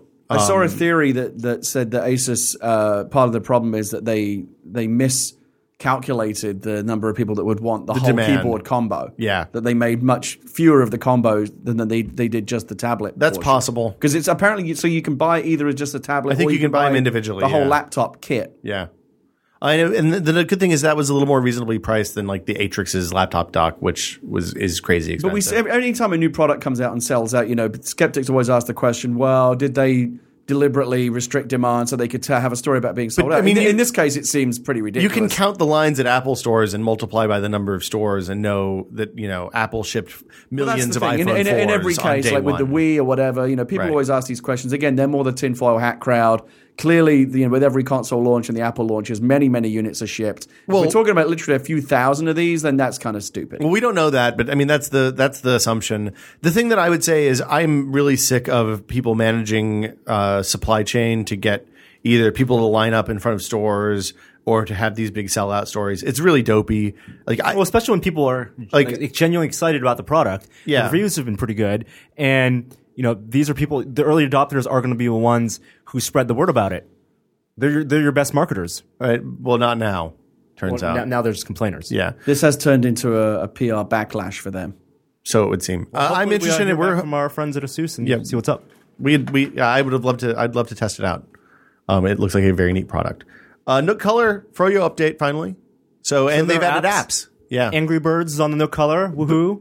But it's weird because you buy the apps through like a Barnes and Noble app store, right? Not Yes. through Amazon's app Do store not have access or to Android app store. Android App Store. I wonder how long before somebody sideloads that on. Well, my question is, what's the performance like compared to like Honeycomb on No Color? No Color has been a interesting option for some people who want a cheap tablet. So when they released this update, I immediately put the Nook Color back on the charger, and it was in like the emergency hibernate super deep. We need to charge for 12 hours mode before you can use it because we haven't used it since probably the review It's went a problem up. with ebooks in general. Man, what happens when power goes out in the far future? It's like that Twilight Zone episode. The distant future, the year 2000. Remember the guy trapped in? No, Burgess Meredith. Yeah, Yeah, loved the to glasses. read. He broke his glasses. It's like ebooks in the future. I think power if- goes out, you can't read. You know, that Burgess Meredith thing is kind of bullshit, though, because if I were him, I would have just gone around looking for corpses and pulling the glasses off until I found some that worked. How could he find the corpses? His glasses broke. Braille method, dude. You just reach around and feel. It was a post-apocalyptic nuclear Holocaust. I mean, if you get it, you got to get All crazy. he had were the books. You got to get crazy. You go find an optic. The thing is, you get a magnifying glass, hold it right up your face, and you read all the books about being an optician and learn how to make glasses. Yeah, I think he was a little too old for that. Well, that's possible. Also, he was a metaphor. Why was he in a bank vault in the first place? That's the shadiest I think part of the it's about whole his thing. wife. Because he worked in a bank. He worked in a bank and he wanted to go in the bank vault to read. He just wanted to be left alone. And he was is that what we locked all there. want, really? Yeah, just be alone with his books. Google Docs. I want to say, by the way, just before okay. we move on, I am not thrilled about this. The products like the Nook Color, I don't love it. I like that we live in a simple world where on the one side of the fence we have these all singing or dancing tablets like the iPad and the PlayBook and the Android tablets, and on the other side we've got these much cheaper, very simple, dedicated reading devices like the Kindle and the Nook. As the Nook is starting to get ideas above its station, I think, and it's moving more into tablet territory. It's like kind of a sub-tablet product now. It plays Angry Birds like that. I don't know. I like it when it's simpler. It's been a tablet. I mean, it's been the thing is, I think this is a reaction to people actually going out and hacking the Nook Color to be a cheap tablet. But they've announced this at the very beginning when they announced Nook Color. It was true. always going to be a Always had tablet light. loftier aspirations. It was Right. And for many people, especially with Android tablets, not power users, people just want the ebook. They want the essentials, right? They want Pandora, ebook, and Angry Birds, Right. And maybe Twitter. And if Nook Color is priced right, $150 or less. Well, it's $250, I think. I have less than that. Maybe less than that now. It is. Yeah, you're right. It wasn't $500, but Right. it's a relatively cheap way for people to get the tablet experience. It's like a ebooks. training wheels tablet. Yeah. I mean, I'm actually it's okay like a with feature that. phone. It's like a feature phone. If Barnes and Noble can sell an okay Android tablet and subsidize some of the startup cost with book sales over the lifespan of the device, I'm totally okay with that. I think that's awesome. The thing I don't performance has to be there, and I think that was always the kind of question with that device. But we'll see how the new one is. I'm going to install the software and see how it actually is. We'll I've been do something about it next seriously week. consider the whole dual wielding thing of getting a dedicated Kindle. I use a dedicated Kindle to read. I like the reflective screen much better than the transparent. I'm always, light it but every is. time I pick one up, I'm always for some reason You that want to touch the screen. the impressiveness of the quality e-ink never goes away. Like I always want to peel off the fake piece of plastic. Yeah. Yeah. But it's not a fake piece of plastic. No, that's the screen. It's also because the ink, it never looks like it's beneath any glass. Right, it looks like it's right there. on the surface. Yeah, if they can just make the pixel density, the resolution just a little bit better, and I'm sure we'll see that as the technology improves. Well, the things that they've done have improved the contrast and improved the pixel density. And also, so that'll continue. The controller chips have gone faster. So yeah. The refreshes are. I think the quicker. next gen, I may be. It may be a while before we see next gen Kindle. This one's pretty good. It's thin. It's light. It's cheap. Well, I don't know. We'll see. Just a little cheaper now because the ad supported versions came out today. Oh, it's finally available? I thought it was supposed to be available until May. It's out. That's crazy. Ad supported Kindle. I wouldn't buy that. You mean with offers? Kindle with offers. Kindle with special offers. Right. Oh, thank you. Google Docs, the official app, comes to Android. Kind of uneventful, except for one thing. You can pick up your Android phone, tablet, whatever, take a photo of a document, and it will OCR it into a real editable document. I don't buy that. I'll believe that technology when I see it. Don't Magic. care about OCR. I tried it. It's Google Goggles. It doesn't do it on the phone. It sends it to Google. Google's data centers process it. And it sends it back You to skeptics. This is magic. So Magic, I tell you. OCR is You feel a like 10 you feel like 15-year-old a spy technology. taking pictures of microfilm Yeah. with a camera. Goodness. Yeah, this is You're waiting for it to scan, and the guards are breaking down the doors. well, no, you take the pictures and then run. Why isn't there an iOS version of this? Why did Android get it first? Well, I'm gonna go- it's Google. Okay, obviously. Yeah, good morning. It took me a second to Hello. get there. Fairly obvious. It's a good thing you're cute, Gary. Lenovo's Honeycomb tablets leaked last week during our great outage. We haven't talked about that, but we'll talk about it in a minute. The tablets look good. They look nice and thin. Look good. There's a stylus option, the 7-inch and 9.7-inch. I think they're fairly standard. Lenovo just wants to get in the game. I think they will position their tablets to be a PlayBook competitor. They'll be more business class. Okay. Not so much emphasize on the consumer market. Did you think that they look more industrial design like the ThinkPads or like the consumer laptops that they sell? Do you remember that those Toshiba tablets we saw at CES? Yeah. Kind of like those. Oh. Yeah, so not super sleek. Ooh. Also on the Android tablet front, Sony unveiled theirs. They have a folder that looks kind of interesting. So Sony unveiled clamshell. also two tablets, S1 and S2, I think are the code names. Honeycomb tablets. One looks like a very standard large screen slate tablet. design, yeah. And was it 10 one, inches or 7? I think 9.7. Okay, 10 inch, yeah. okay. Without any big specs. They just it was Right. kind of just like They here are some posted images pictures, and some yeah. code names. And the other one is like the Kyocera Echo, a dual screen honeycomb tablet. Basically uses the same type of technology that the Kyocera Echo does, where you can have a web browser on top and the virtual keyboard at the bottom. You'd be running 2 apps at once. It folds. It kind of when it folds, it looks like almost like a PlayStation. I want to say because it has that semicircle. Oh wow, okay. Design. It's not perfect circle, but it's definitely curved that Like way. a PS Go. No, not even like that. You know how the PlayStation it's like rounded on top. Oh, right, the right. bottom. It's kind of like The that. hump. It definitely has a hump. The old school PlayStation, not this. I guess No, the Slim PlayStation does it 3. too. Yeah. Yeah. And then the last thing is that Nintendo confirmed. We talked about this last week. Nintendo confirmed. Well, we didn't really talk about it last week. So last week we all of us made Weird predictions, and I think the general consensus on the couch was HD still using the waggle controls and also some type of backward compatibility support. So this is for the Wii follow-up. They're confirming 2012, and it'll be playable at E3. Which I think is surprising that it'll be playable this E3 and then out next holiday. Well, when you have a strong first-party developer lineup, then it's easy to do that, or easier to do that. When the first Wii came out, it was out that Christmas. Yeah, it is surprising, I guess, that it's 2012. But I bet it's not going to be Christmas. They didn't say it was holiday 2012. They Now, just we said already 2012. know what- Foolish not do holiday. We already know what the big story of E3 is. It's very hard to imagine something bigger than this. Well, because- Xbox 720. Well, yeah. And do you think Sony and Microsoft have really got something in their back pocket like that? No, Probably For not. this E3, I Probably doubt not. it. Doubt it very much. It's gonna be 2006 all over again with the lines. It's not a bad idea for Nintendo to roll this out early, because if there's massive demand early, then that gives them time to ramp up so they don't miss. Essentially, on the Wii launch year, they missed holiday because they were selling out everything they could make. And they weren't making that much. And it's so this also- gives them time to get supply chain stuff going so they can actually sell a lot. and also to gauge the response, because Right. what they're saying is that it's going to be a new type of control, new way to interact with the games. Right. Something innovative and fresh. I'm really interested to see. I know a lot of people, like a lot of the message board comments I've seen about this have been, hey, I got burned on the Wii the first time, since the last time I put a disc in that was to play New Super Mario Brothers. I'm not going to get suckered in this time. I still think it's going to be I'm still very confused about what approach they're taking here, because one of the aspects that they're really pushing very strong is friendliness with third-party developers. The SDK is supposed to be very developer-friendly, easy portability from PC, Xbox, PlayStation, Right. which to me suggests a move back towards standardized controls, because you can't port. It's not easy to port a game from Xbox to Wii or to the new Nintendo system unless the control system remains the Wouldn't it same. be crazy if Nintendo ended up with a traditional 2-stick analog controller and Microsoft and Sony were full waggle this generation? The complete, yeah. Right. Maybe that's what Nintendo did. They suckered him into Right. the gimmicky This whole controls and thing- then went back to the old It's fashioned. like a insane double bluff. Yeah, but apparently they're saying. I mean, there's rumors of this touchscreen controller. There's rumors that Wii Motion will still be supported. So I'm holding out hope you for can't Final go in all Fantasy these Crystal different Chronicles. directions at once. Yeah, I know you are.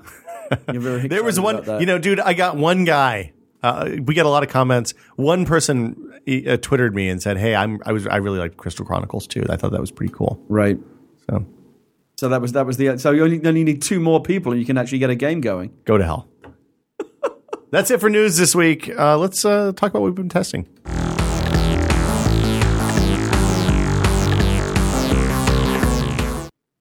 Hey, Norman Chan, what have you been testing? I've been testing the BlackBerry PlayBook. You have that in your hands right now. You've actually been testing it this entire podcast. The most important test is how efficiently can I browse Reddit during the podcast with the tablet. Thanks for your Like, undivided how much attention. does the device allow you to tune out of the podcast? If it's so frustrating that I actually have to pay attention to the podcast. So I'm just offended. As you can tell, I'm offended for the readers whose time and energy listening to this podcast I'm is a fucking multitasker.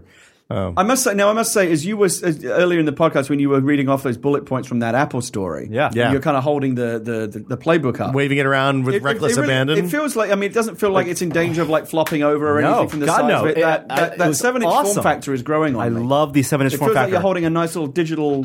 Yep. It looks like a It's a pad. This This was is Star the Trek. pad from Star Trek. The PADD. I cannot. What does it stand for, though, Gary? Personal assistant digital device. Yes. Wow, There you nicely go. done. I could have nerds. got there.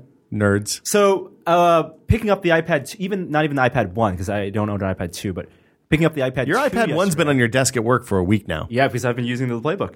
But even picking up the iPad 2 yesterday doing Apps of the Week, this is too heavy.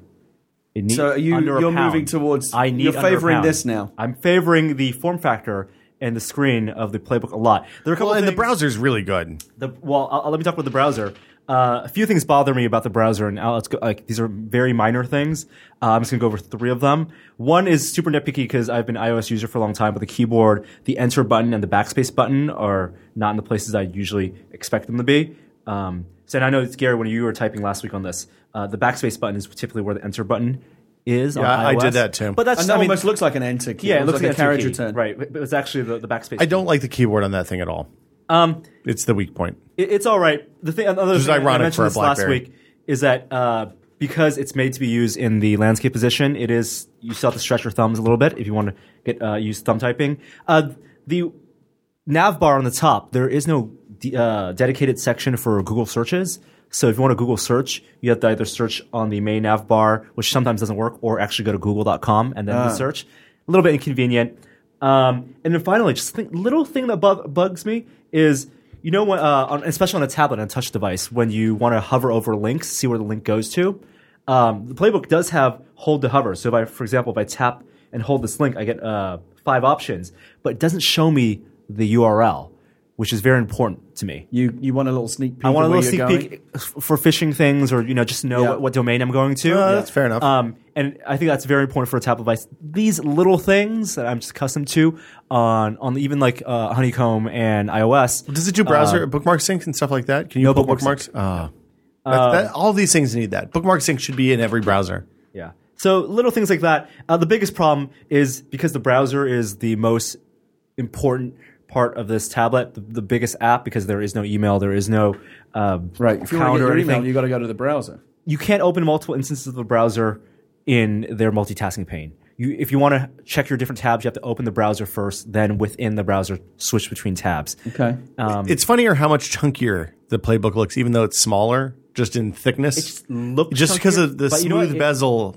I'm liking that's it the only though. thing. In terms of the fit and the finish and the size and everything, aside from the iPad, this is the first iPad competitor tablet where I feel like hardware-wise, the porridge is just right. Well, the only thing they're missing is the email client.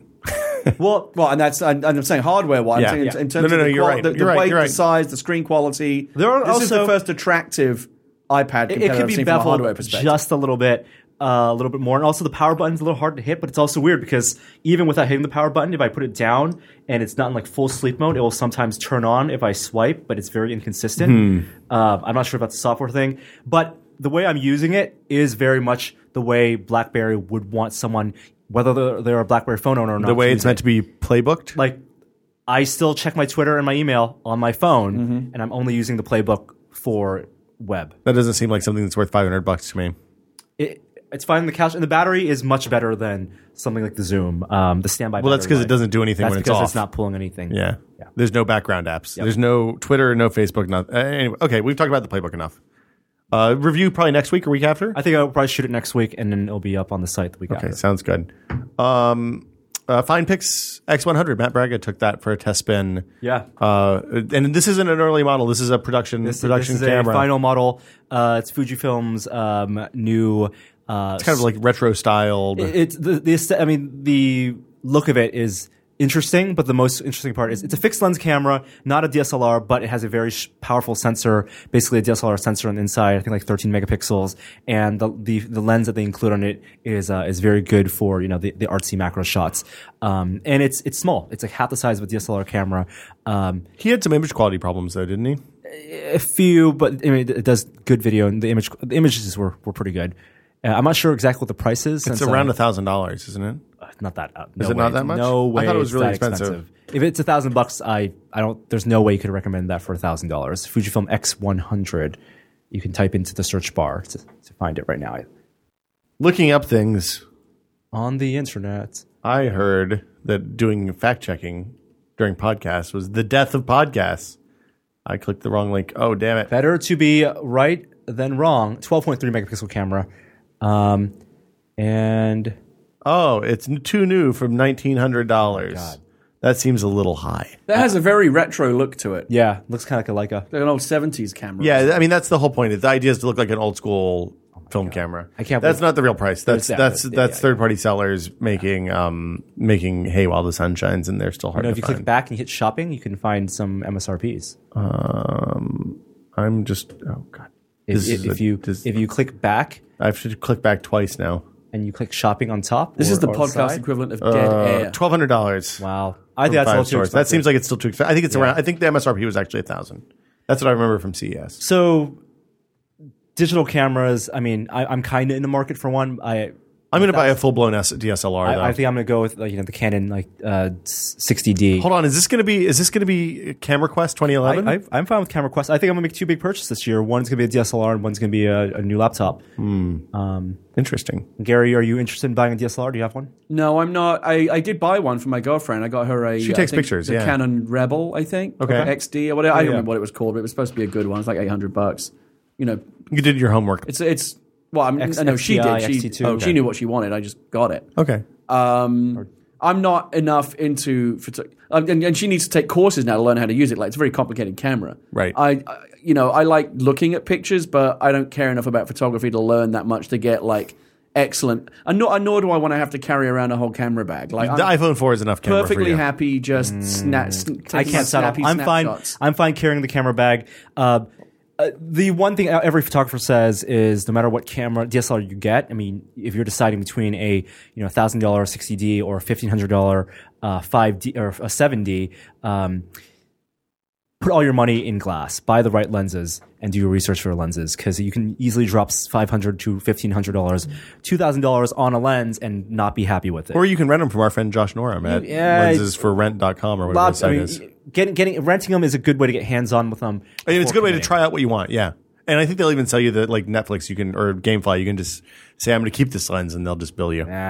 Sounds crazy. Yeah.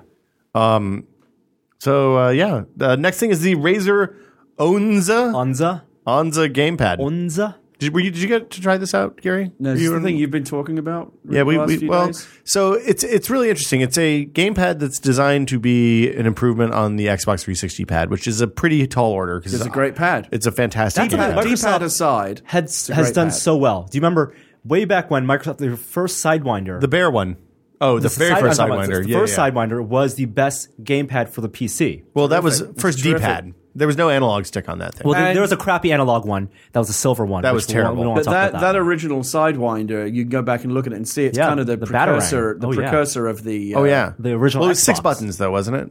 It was like a Genesis It style didn't pad. have dual analog sticks. But you could it see was that a- the 360 design concept, the pad was kind of Yeah, born yeah. there and evolved. Well, the into, disc was where that, yeah. right? And then and then from there, it went to the Xbox. I think the Model S version. Well, the was original everyone one liked. was- The I love original that one was big kinda- quarter pounder hamburger too controller. big. I We loved secretly it. replaced Gabe's Xbox controller with a grizzly bear. Let's see if he notices. I enjoyed it. That was one of my favorite penny arcades of all time. The S was an improvement. S was an improvement, and then the 360 one, I think, is probably still the one everyone loves, and it's again, it's the best PC game. I do understand now why people complain about the D-pad because having played Mortal Kombat, which is the first game that really relies on using the D-pad controls. that you've played. It's not great. Yeah, for me. Yeah. Well, if you played Street Fighter, then you'll definitely hate the D-pad. But 99% of the time, I'll always buy. One of the reasons why, if a game's available on PlayStation and 360, I'll get the 360 version. Is I much prefer the 360 controller. right. So Onza is they did a couple things interesting. They lengthened the sticks, so there's a little more range of motion, so you get better precision. Just a tiny bit. You can also adjust the tension on the springs in the sticks, so you can have tighter or looser movement, which is okay. I mean, I found that to be kind of gimmicky and not something I use. The thing that I love that they did was replace the membrane buttons on the ABXY buttons with mechanical switch buttons. Oh, so they click? Oh, I like that. And they're very, very, the throw, we talked about the throw in this video, I didn't explain what it was. The throw is the distance from unpushed to pushed, right? So in this case, the throw of these buttons is minuscule compared to the hair trigger. I call it, a hair trigger button. So you could be shaving milliseconds off your reaction time by getting... You can depress buttons immediately. And does that mean you could accidentally press a buten you don't mean to, though? You can. Hard to That's do. the thing. Because hair trigger buttons. Yeah. I haven't had a problem If you with have that. a big thumb and a heavy thumb and you're flat in the middle of those 4 buttons, you can hit all 4 at once. Well, the other thing that's good is if you need to press a button quickly, you can rock really easily and go back and forth across the same button to do massive speed, or if you're playing track and field. Good for button mashing games. Yeah, exactly. Things that I did. Is it wireless? Wired. Because that's a major problem. Well, that's the thing that I realized is after 5 years of wireless controllers, going back to the my dog had never seen a wire in the living room. Why before. would you do it to yourself? Right. She was like, "What is it? This thing is in the way of my bone chewing." And it's not their fault. Microsoft will not license out. No, they don't license wireless except for Rock Band. Guitars and things. Only the massive juggernaut that used to be the music game industry. Right. But Mad Cats and these guys, they can't get in on that action for controllers. No, I think DJ Hero has wireless controls. Is the only other thing that I can think of. Right. But as a PC game controller, because I don't trust wireless, I don't want to buy that dongle. I don't even know if you can find the dongle anymore. It seems like it's gone. I have the dongle. I have the dongle too. I hate the dongle. I don't want to change batteries. But you're probably sitting close enough to your exactly. PC. That's the thing. I'm right there. Right. Anyway. It's wired, plugged in. It just still gets tangled up in the chair. It's an annoyance. But yes, you're correct. And it's a nice braided then cord. No batteries too. No batteries. The buttons light up. Yeah. I think it's a fine gamepad. And if you're a PC gamer, I think it's something you should do. I'll tell you what. Had they released a PS3 version, I would be all over it. Because I like you, I really dislike the triggers on the PS3 controller. Yeah, too mushy. They're mushy and they slant the wrong way. Well, they slant the wrong way. That's half of my problem. That's not at all racist. Okay, let's go. That's half of my problem. The other problem is I don't like the thumbstick positions. Oh, down low thumbsticks. The way that the Xbox has the kind of the asymmetrical thumbsticks, I love that. I don't like I can't go back to the PlayStation way anymore. One other thing that Onza has that's kind of goofy is it has these programmable. It has 2 bumper buttons. Dual on each side. Bumper. Yeah. Okay. So the top ones are programmable. I found that to be almost entirely useless. This thing could do all of the things you're talking about and make French toast, and I still wouldn't go with a wired controller for my 360. Well, there is that. For the PC, like you said, if it's not an issue, by all means. But on the PC, it has a lot of PC games. It has a 15-foot cord, which is a kind of a liability if you're sitting in front of your computer. Does it have the little detachable thing? Oh, it does have the yank out thing, but it doesn't have the way to make the cord shorter, which would be nice. Right. Why does it do 2 yank outs? I don't know. And you can cut like 5 feet off of it. Each one of those is expensive. Probably it's a point of failure. Maybe this is something for pros, because I think pros prefer to play with a wired controller. I mean, the other thing that they did say, and one of the people mentioned in the comments is, and we didn't talk about in the video, is that the triggers, the activation on the triggers happens much earlier. So it's kind of bad. Like I had a hard time with it when I was playing Need for Speed because there wasn't enough movement for the gas and brake, I felt. But when you're playing a shooter and you're dealing with it on or off for the triggers, it's actually quite good. Yeah, but a lot of times you want those triggers are analog, right? You want the different degrees of tension. Razer traditionally has made stuff for shooters, so I assume that this is a shooter-focused controller. Anyway, it's pretty good. It's $50 for the high-end one with the adjustable thumbsticks. If you're looking for, if you don't like the Xbox 360 controller, the thing is the D-pad isn't great for fighting games. It's too much action, but it's awesome for selecting the right weapon in like Call of Duty or Gears of War, something like that. Right. I also had a PC gaming adventure last night where I have a hole that goes from my office into the living room, and I ran a 20-foot long HDMI cable out from my gaming PC into the living room. Into the TV. And then I used my wireless Xbox controller to play games out there. I don't trust that at all. It works fine. I've been doing it for a long time. Oh, so the wireless was going through the wall? Goes through the wall, no problem. PC, okay. From the PC to the... Right. so I don't have to... Using the dongle? Yeah, so basically I was playing Xbox PC games on my giant TV in the living room. Well, not that giant. That's right. You guys are assholes. I wouldn't consider it giant. On my medium-sized TV in the living room. Merely large TV in the living room. That's the only reason I didn't do better in that Mortal Kombat tournament last week. I wasn't playing. The TV was too used to play small? on a TV that small. That's possible. Anyway, I was playing Portal 2 with the Xbox controller in the living room. How was that? Fantastic. It was a simulation of the console experience. Why would, No, it why- wasn't, because I why was would running you- at 1080p. Why would you play that on a pad, though? Isn't the mouse control? I don't want to have a preferable? mouse in the living room. It doesn't I know, matter. but I'd rather, in a perfect world, yes, I would have a pad, No, a mouse. a mouse, and a keyboard. So why? But there's if you're talking about having no latency because you're using a gamepad and the dongle anyway. If you had a good wireless mouse and a good wireless keyboard. Yeah, but I don't have I don't have a mousing surface on my living room. So when you and I were playing co-op, is that how you were playing? No. When we were playing co-op, I was playing with mouse and keyboard. Okay. The reason I did this is because Gina wants to play, and I didn't want to buy the game again. She doesn't like playing on mouse and keyboard. Right. So I'm just why buy it twice? Right. I'm not going to buy it twice. Although you could have bought I could have bought the PlayStation PS3 version, and got but two versions. But I the wouldn't be price able to of use one. that because PSN's been down for a week, and you have to that's log true. into PSN to get the code for Steam. Yeah, and who knows if the Bluetooth? I guess the Bluetooth would work through the wall, right? Yeah, will Bluetooth work the wall. Bluetooth would work through the wall. Bluetooth doesn't matter because I have PS3, and it's in the living room. Right. The one thing that I found that was crazy about this whole experience is that you can actually play Portal 2 split screen on the PC spread across two different monitors. That's great. So Wait, conceive what? of, yeah. Explain this. So if you have a mouse and keyboard and a gamepad, Okay.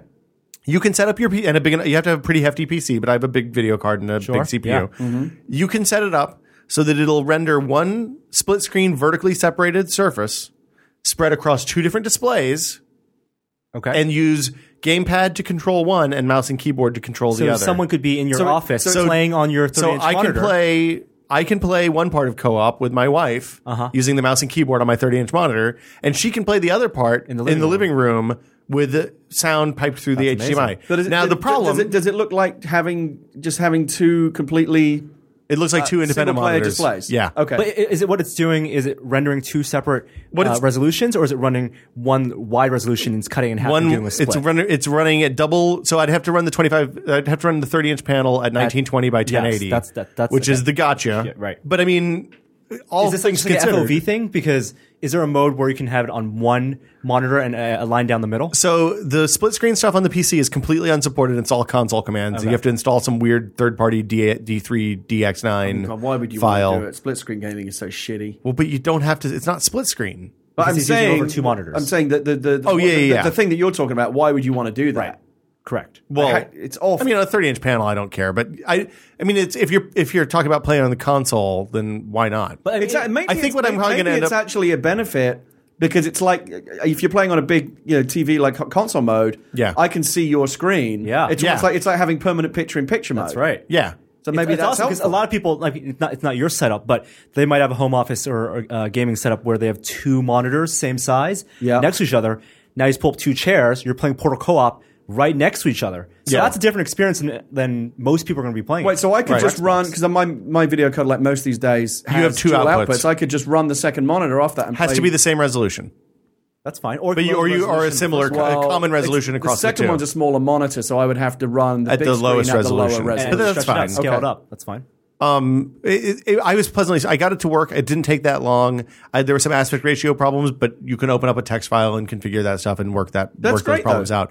I was stunned. It looked awesome. The only problem I had was it was defaulting the TV to the screen with the menus, so I had to keep walking from the office into the living room. Because you have for mouse and keyboard. Right, to do the mouse and keyboard. Well, is that a Windows thing? You can just swap the inputs? Well, one is HDMI, one is DVI. So the HDMI one, for whatever reason, on the NVIDIA card was showing up as the primary input.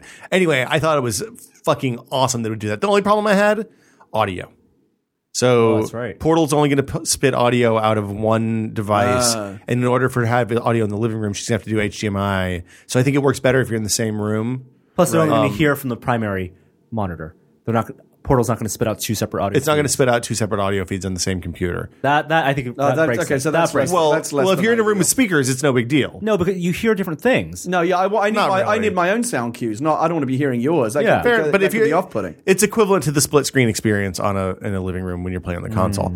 I think what I'm probably going to do is as But soon it's as not though, because on a split screen you still have your own independent left and audio right cues. There's Yeah. Doppler. yeah, well, I'm sure it's going to do left and right cues. It's just only going to pipe to one room. What I'm probably going to end up doing to play with Gina is wait until the PS3 version's cheap and Find a deaf person to play with. And use that. And just buy that. Because you can play PS3 with the PC. Yeah, and Valve have done a bunch of great stuff with Portal 2, and that's a great feature. Right. I thought that was crazy, though. You could do split screen on 2 monitors. That seems bananas to me. Yeah. Well, separate controls. Well, but gamepad for one and mouse and keyboard for the other. Yep. You have to have less discerning friends. And also, people don't care about sound, maybe. The last thing we tested this week was the Z-Boost Metro. This is the little brother to the Z-Boost. I can't remember what the other one was called, but basically it's a cell phone amplifier. You put an antenna up in your window. You run a cable 8 feet and plug in a base station, and it amplifies the signal that the antenna in the window picks up, so that hopefully your whole house, where you traditionally maybe have bad cell phone coverage, actually has working phone coverage. So this is like an alternative to a microcell? Yeah, it's definitely an alternative to microcell. The nice thing about the Z-Boost stuff is it actually works with all providers. So whether you have Verizon, Sprint, whatever, it's going to amplify everything GSM, CDMA. Whereas the microcell is tied to an individual provider. So if Norm has a T-Mobile phone, comes to my house, and I'm in a T-Mobile, my AT&T microcell doesn't do shit. And does it work? Worked really well. Okay. Yeah, I mean, it's if you look at numbers, it gives like a 1 to 3 decibel improvement on signal. But since decibels are logarithmic, then that means you're actually seeing quadruple you're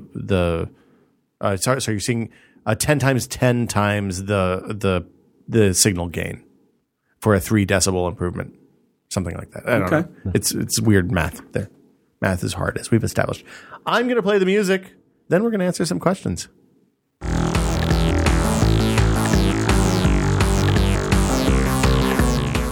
If you have a question for the Tested Podcast, email podcast@tested.com, your audio file.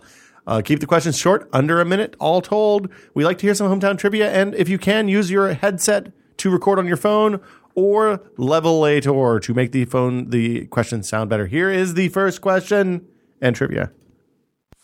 Hey guys, this is James Palermo from New York City. Quick home trivia.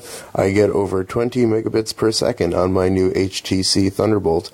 I assume that won't last, but hey. Oh, and also I have tested that via both onboard on the phone tests and using tethering on several different websites. So hey. All right, that's 22 seconds, under a minute. I can do this.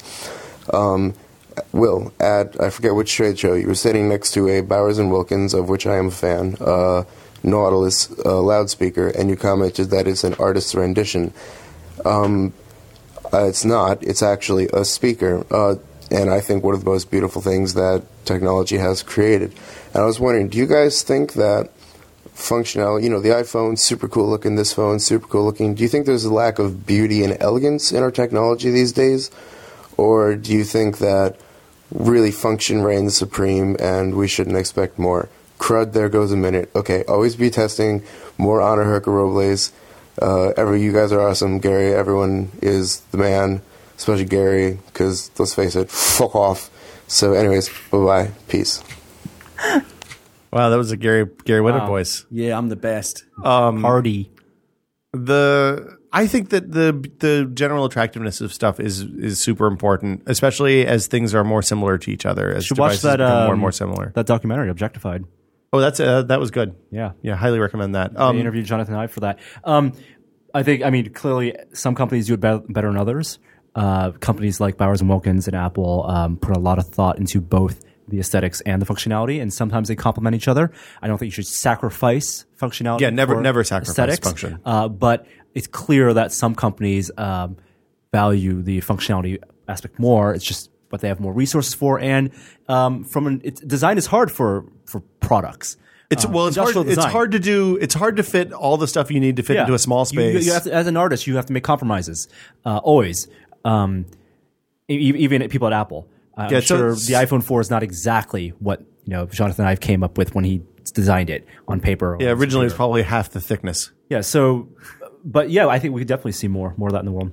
Of course, no matter how beautiful you make your product, there's always some Yahoo out there that's going to take a perfectly beautiful black iPhone and then put a really ugly neon green bumper on it. Yes. Gary. Well, I'm usually very anti-case, as you know. Yeah. Why'd you chicken out here? The only reason why we've had this conversation before. I dropped it a couple of times, and it's got nothing to do with reception. I dropped it a couple of times and freaked out. You felt like you've taken it as far as you can go. Your luck has run out. I got the black bumper with it initially. Yeah. And I found that the green bumper, hideous though it is pretty fugly. Makes it easier to find around the house when you can't miss that thing. Yeah.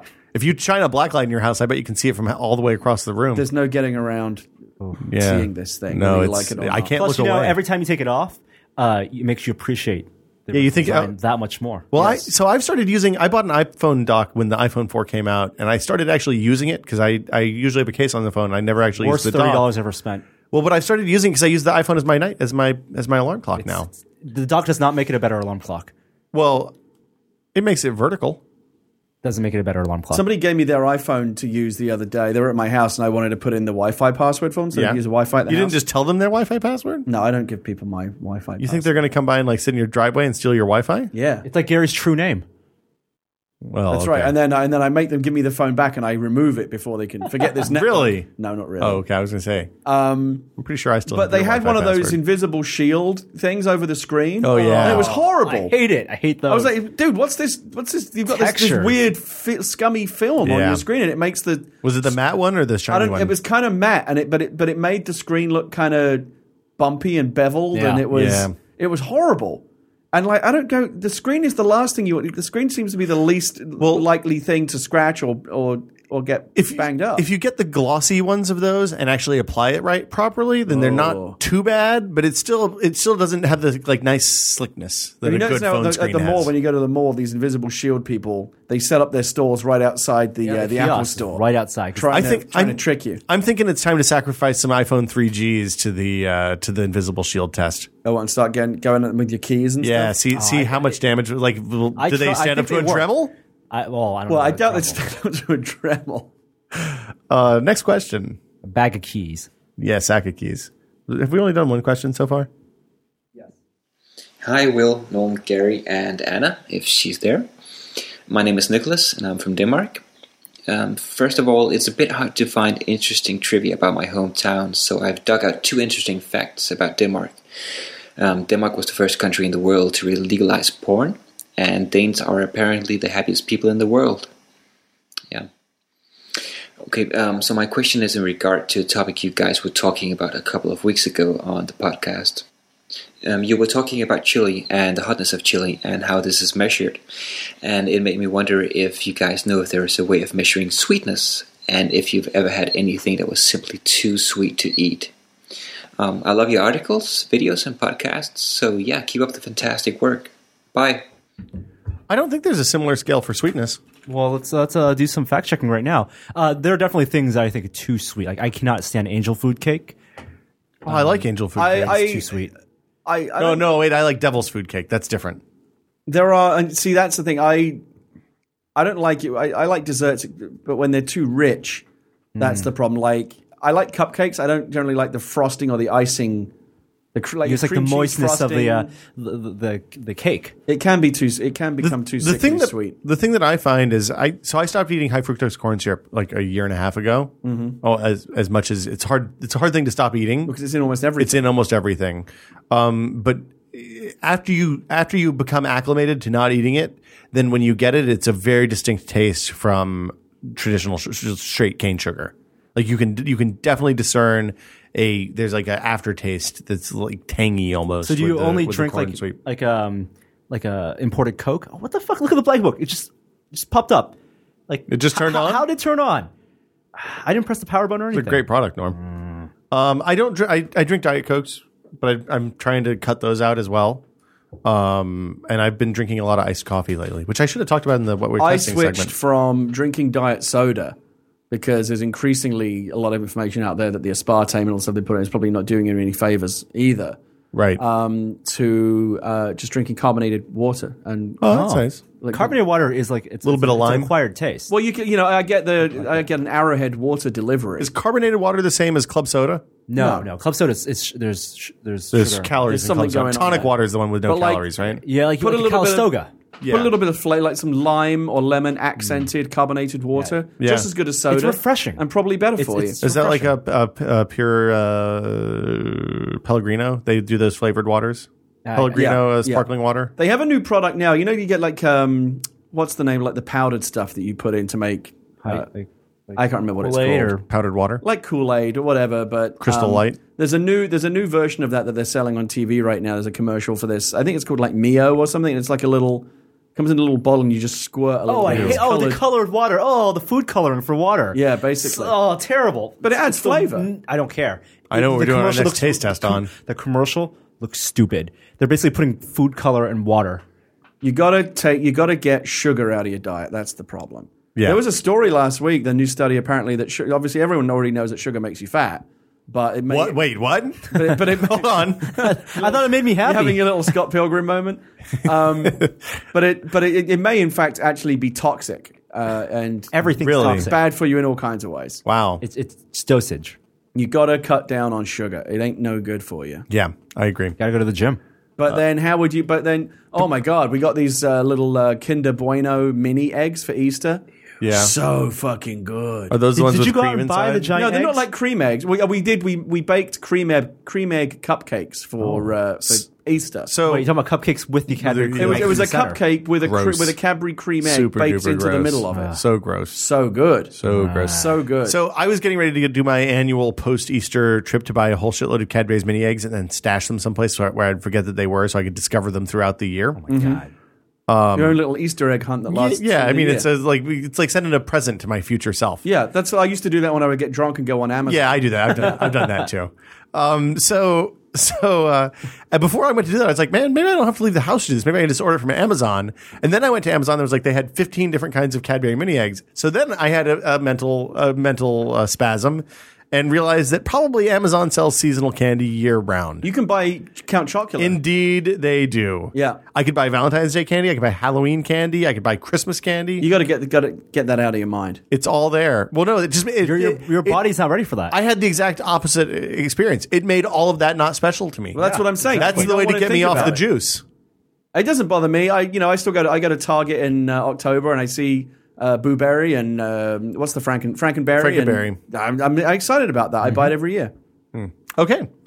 Another question, perhaps? You know the one thing that is I'll just always stop that reliable question. though? Don't Girl worry Scout about that. cookies. You can't get those year round. There are knockoff Girl Scout cookies on Amazon. I looked that up too. But you don't want the knockoff. They're made by ones. They're made by the same company that manufactures real Girl Scout cookies. They just don't have pictures of small children on the boxes. Why don't Girl Scouts just sell the cookies all year round? It seems like they can make a lot more fascism. money. Fascism?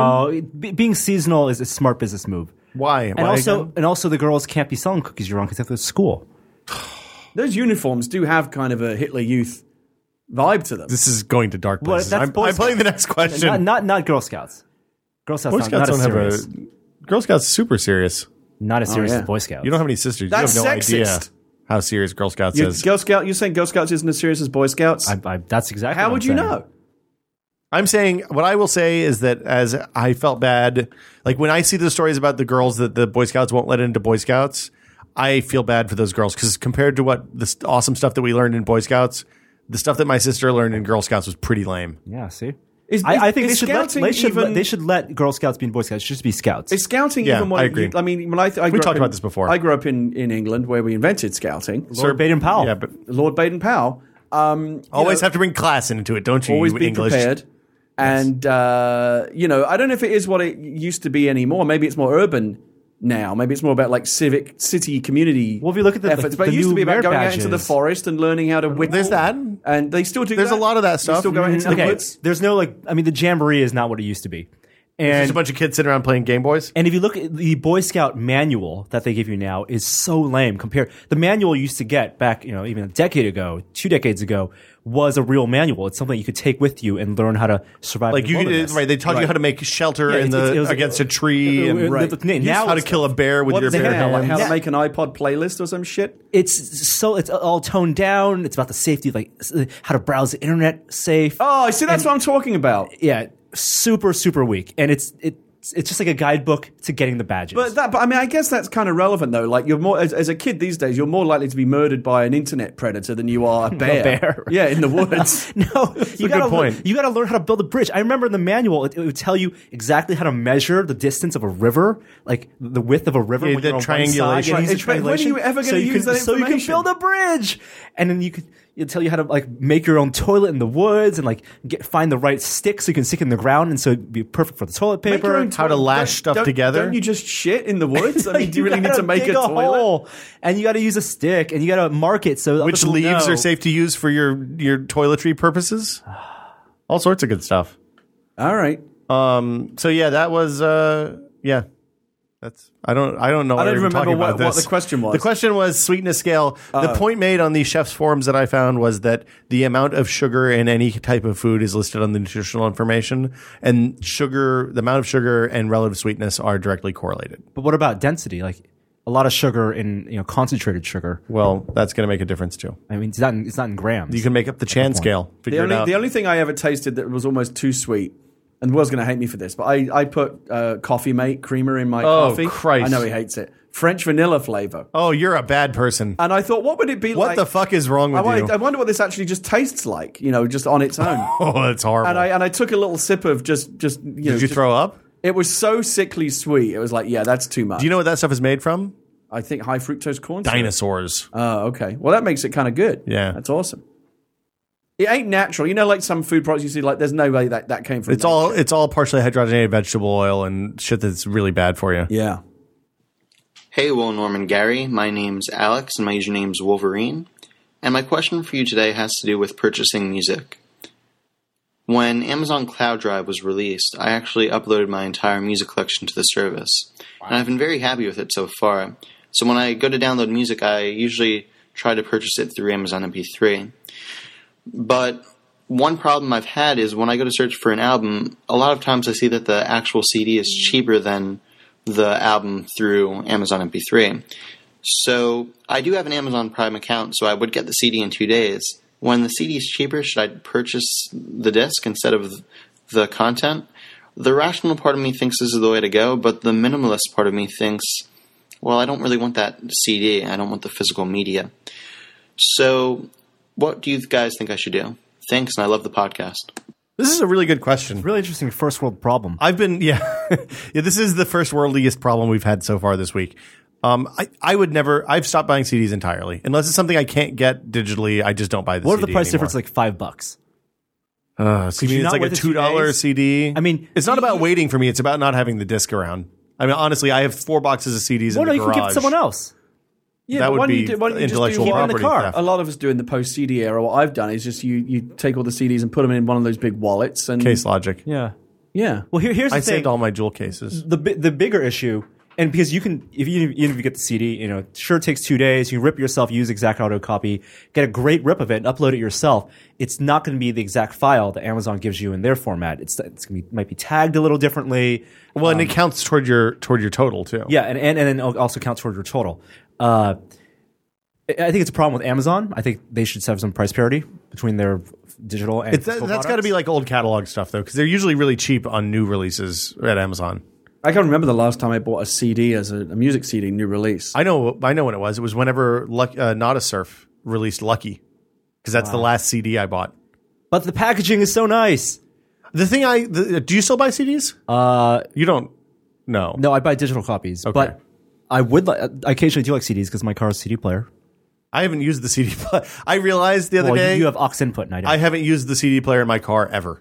Like there has never been a CD in it since I I've bought used it. it once or Makes me twice, so but sad. yeah, all the music in my car is MP3 jack. I had a very interesting conversation with a PR dude yesterday. He was trying to send me a copy of a book, and I was like, "Hey, can you just send a digital galley so I can read on my iPad or Kindle or whatever?" Yeah. And he said, "Oh, we don't have digital galleys." I was like, "Wow." At some point in the not too distant future, I'm probably going to buy the last paper book I will ever buy. Think about that for a minute. I don't think so. Well, I mean that's true. well, yeah. That's true in any case, isn't it? Last paper book ever, Gary. It's a milestone. Don't take this away from me. I feel like I probably already have bought my last ever paper book. No. So you'll buy something commemorative. You might buy a royal wedding commemorative book. Yeah, can't wait for that. I'll be staying up at 3 o'clock this morning. Yeah, we'll be live tweeting. I'm going to schedule a bunch of live tweets for it to just let so them go glad out. I'm so oblivious to the whole. I'm just so glad I live in America and I don't pay UK tax anymore, because otherwise you'd be funding about this how I have to pay for nonsense. some of it. Yeah, it's very Okay. expensive. I'm playing one more question, then we'll wrap it up and go fake outtakes. Hello, Tested. This is Drink Bourbon again. listening to your most recent podcast, talking a lot about iced coffee. Thought I'd share with you my method, which doesn't require any special tools besides a French press, which I know a lot of people already have. So I have a 48-ounce French press, so I will grind about a third pound of beans, nice and coarse, stick it in the French press, pour cold water in, cold, put the top on, don't plunge it, just leave it sitting in your kitchen somewhere out of the way for 12 to 24 hours. Then you go ahead and plunge it, you pour it into a jar, pitcher, whatever you want, and stick it in your fridge, and essentially you've just made a concentrate. You can dilute it. I usually dilute it about 1-to-1 with cold water just because it's sort of even, medium strength then, but you can have it as strong or as weak as you like.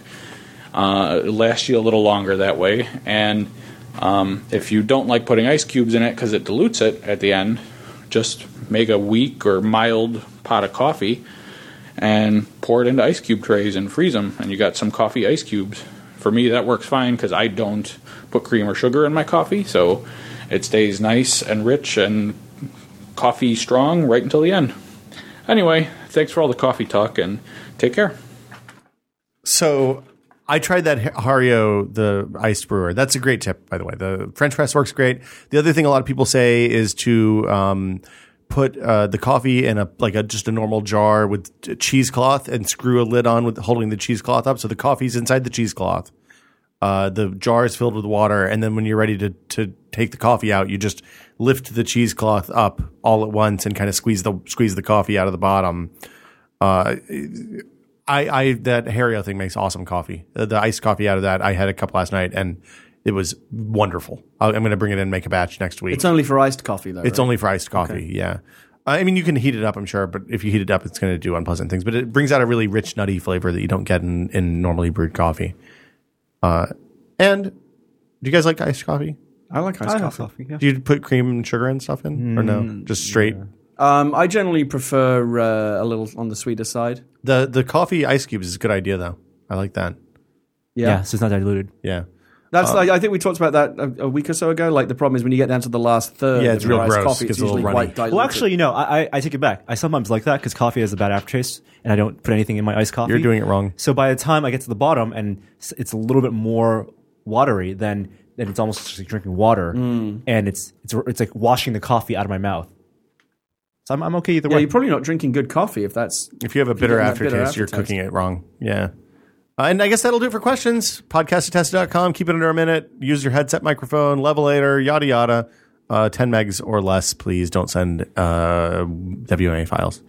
And that'll do it for us this week, I guess. For Gary Whitta in his lovely PC Gamer bowling shirt. Some sunburns. Yeah, you've been out in the sun. Yeah, I shouldn't go outside. You need, they have stuff for that. This is nature telling me that I belong indoors. Well, all that vitamin D leaves you high on life. And Norman Chan, who does not have a sunburn, but is wearing a fetching t-shirt. I'm Will Smith. We'll be back next week with another episode of This Is Only a Test. Stay tuned for the outtakes of fakeness. Hi there, I didn't see you. Tested.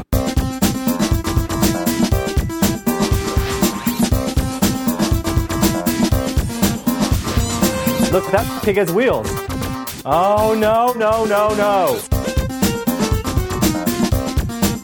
Tested. What was that one? I don't remember that one. I didn't remember either until I looked it up. It was from Apps of the Week. It was what is it that has really wheels? bad. Pig. The pig has wheels. It was a ripoff of Was it that bad? The really bad game on. I think it was on Android. No, was it on Android? It might have been on Android, where you run around as pigs and one had a wheel and was shooting cannons. Oh, it was the Pigopolis. Pigopolis. Yes, that was a terrible game. Yeah.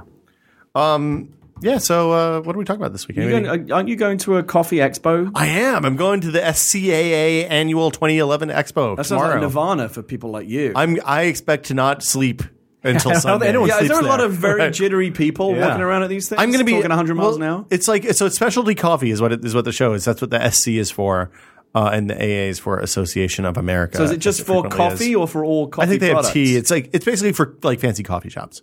Right. And they also have some consumer stuff there. There's a lot of panels. There's like barista competitions to do the best espresso shot. There's cupping competitions where you taste different coffees and see if you can identify them based on taste alone. Wow. It's this kind is a real Is aficionado. there like art, like barista art on? I'm sure that lattes? well, that's probably part of the barista World Barista Champion, or this is the U.S. Barista. Who can do the best Championships. leaf? But presumably Yeah. you could walk around the expo hall and drink a lot of coffee. I have a lot of meetings booked, and I intend to be fully caffeinated the entire weekend. Bathroom's gonna smell terrible. I mean, you could. Too much. I mean, too you could much have a harm. coffee freak out. Yeah. Yeah. You So, could easily over caffeinate yourself. so I'm seeing some pretty cool stuff. A lot of the excitement seems to be around automated pour over devices. So you know how we did the Hario V60 and the ChemX? the APDs. Yes, the APDs. Yes. Norm, your disdain for this topic makes me sad. No, the automatic pour overs are kind of the new hotness. Because, as a Chemex owner, there is a definite knack to that thing and getting consistently good coffee out of it. And if you can have a machine that does that, that's pretty exciting. Okay. And then the other big thing seems to be temperature profiling on home espresso machines. Wow. Which is the place that I have problems with my home espresso machine is that, getting the temperature to stay properly between 200 and 205 Fahrenheit, pretty hard on cheap home machines. So people are adding PIDs and things like that to make computer-controlled temperature inside espresso machines. So you're going to be bringing back some gadgets? Well, we don't really do gadgets I forgot here. you don't like the word gadget. Yeah. But we are probably not going to bring anything back, but we're going to make friends and talk to people and introduce Tested to the coffee industry that doesn't really know about us that much yet. So I'm pretty excited. Joey and I are going to go down. We're going to hopefully shoot some video. And it's in Houston, though. I've never been to Houston before. Why is it in Houston? Is it always I assume there? that the convention center was cheap at the time of year they wanted to have the show. I don't think of Houston as like a coffee. I don't think anybody Mecca. thinks of. Yeah. I think Houston is an oil mecca and possibly a hurricane mecca. Why not Seattle? Depending on the year. Also a space travel mecca. Well, that's true. You more like the place that the space travel calls. They don't launch there or anything. It's just where the phone is. Well, no, but the control center is there. Right. That's what I'm saying. It's where the calls end up. It's not nothing spacey really. I guess they train Astronaut astronauts training. there. Yeah. Okay, so never mind. What I just said is completely untrue. Yeah. But Seattle or Portland or New York or San Francisco all seem like more obvious choices for this. Yeah. Certainly it's probably more expensive. You think choices, mostly too. of the Northwest when you think about coffee. I guess the nice thing about Houston and Texas in general is it's centrally located. So like it's a 4-hour flight for me. It's a 4-hour flight from New York. It's equidistant from both coasts. Right. You don't want to show favoritism. The Canadian version of this is in Toronto, I think, usually, or Vancouver. I think it might move. But anyway, so I'm excited about that. What do you got? What are you looking at, Norm? What's going on the iPhone right now? Well, I was actually thinking about space travel, and did you know the Final Frontier? Well, time is the final frontier. I thought space was the final frontier because it's space in the 70s, maybe. The final frontier. These are the voyages. Of America. the we've podcast. been to space. China's been to space. Space. Russia's been to space. Oh, India's been to space. man. The fifth country Space to make it to space is actually not what you would think it is. India? No. said France? It's India. France, It's nope. Not England either. Japan. It's the Isle of Man. That's Manx. not really a country. Yeah, it is. Really? Totally a country. Is it a country? Is the Gary? Isle of Man part of the United Kingdom? I thought it was part of the It's a United Kingdom. self-governing British Crown dependency, not Well, part of there the you EU. go. So it's like Scotland. Not part of the EU or part of No, Scotland the UK. actually is part of the United Kingdom. Oh, Not part of the UK or part of the EU. Scotland does have a devolved parliament. so the Isle of Man is launching rocket ships into space. They apparently have very good laws, and all the private space companies. There's a are lot of banks flocking there. We launched a rocket to Mars, the Beagle. Didn't that crash? I don't think it was successful. I thought there was a metric problem with that one, right? Maybe that was one of ours. Wasn't there a whole thing with Guam wanting to go into outer space? Well, they're situated right because you have to be on low latitudes in order for easy launches, cheap launches. Yeah. Why is Energy that? cheap. I think it's because you're spinning faster at the You need to be equator. close to the equator. I don't know. This is something. Now we're getting into true fake outtakes territory because I'm talking about something that I have a very vague understanding of that is almost certainly not correct. Well, I mean, you could say that about the entire podcast. I mean, we're pretty grounded on the tech stuff. I guess. I would say. I mean, but thanks. I don't know. Let's see. I think we fake our way through a lot of stuff. If I knew any more English people, maybe we'll replace you with Rob Smith. Okay. Isn't that what happened last time?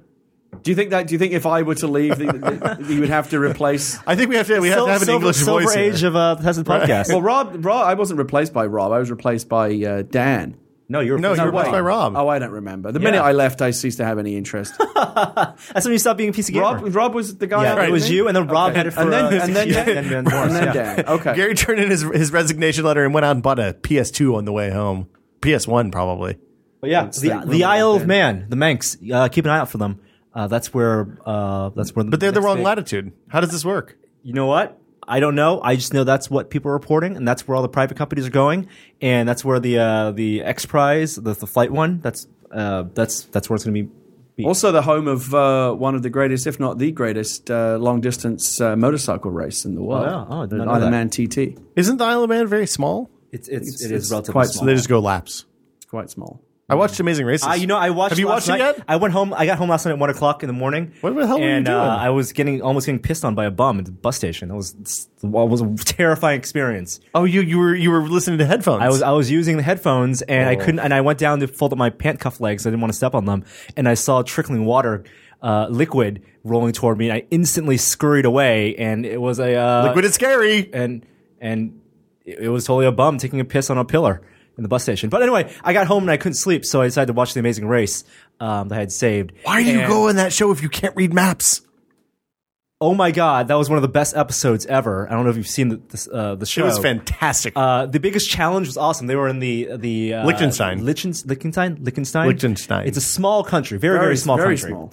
And the challenge was they had electric bicycles. They had to go ride from one end to the other end and measure the length of the country. Okay. In kilometers. And there's these guys who could not do it. And really, the only reason... Only one of them got it right. Only one of them got it right. And he told everyone else. And basically the only reason people passed that test was they got the correct answer was snuck to them by another team through goodwill.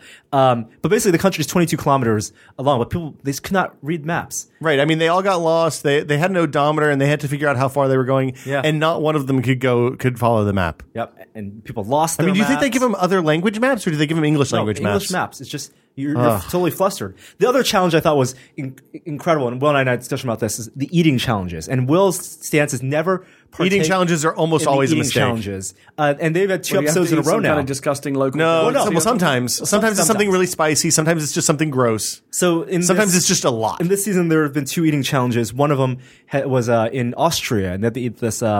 What was it, like a fried Austrian dish, like fried meat or something? It was schnitzel hold on, schnitzel is a dessert.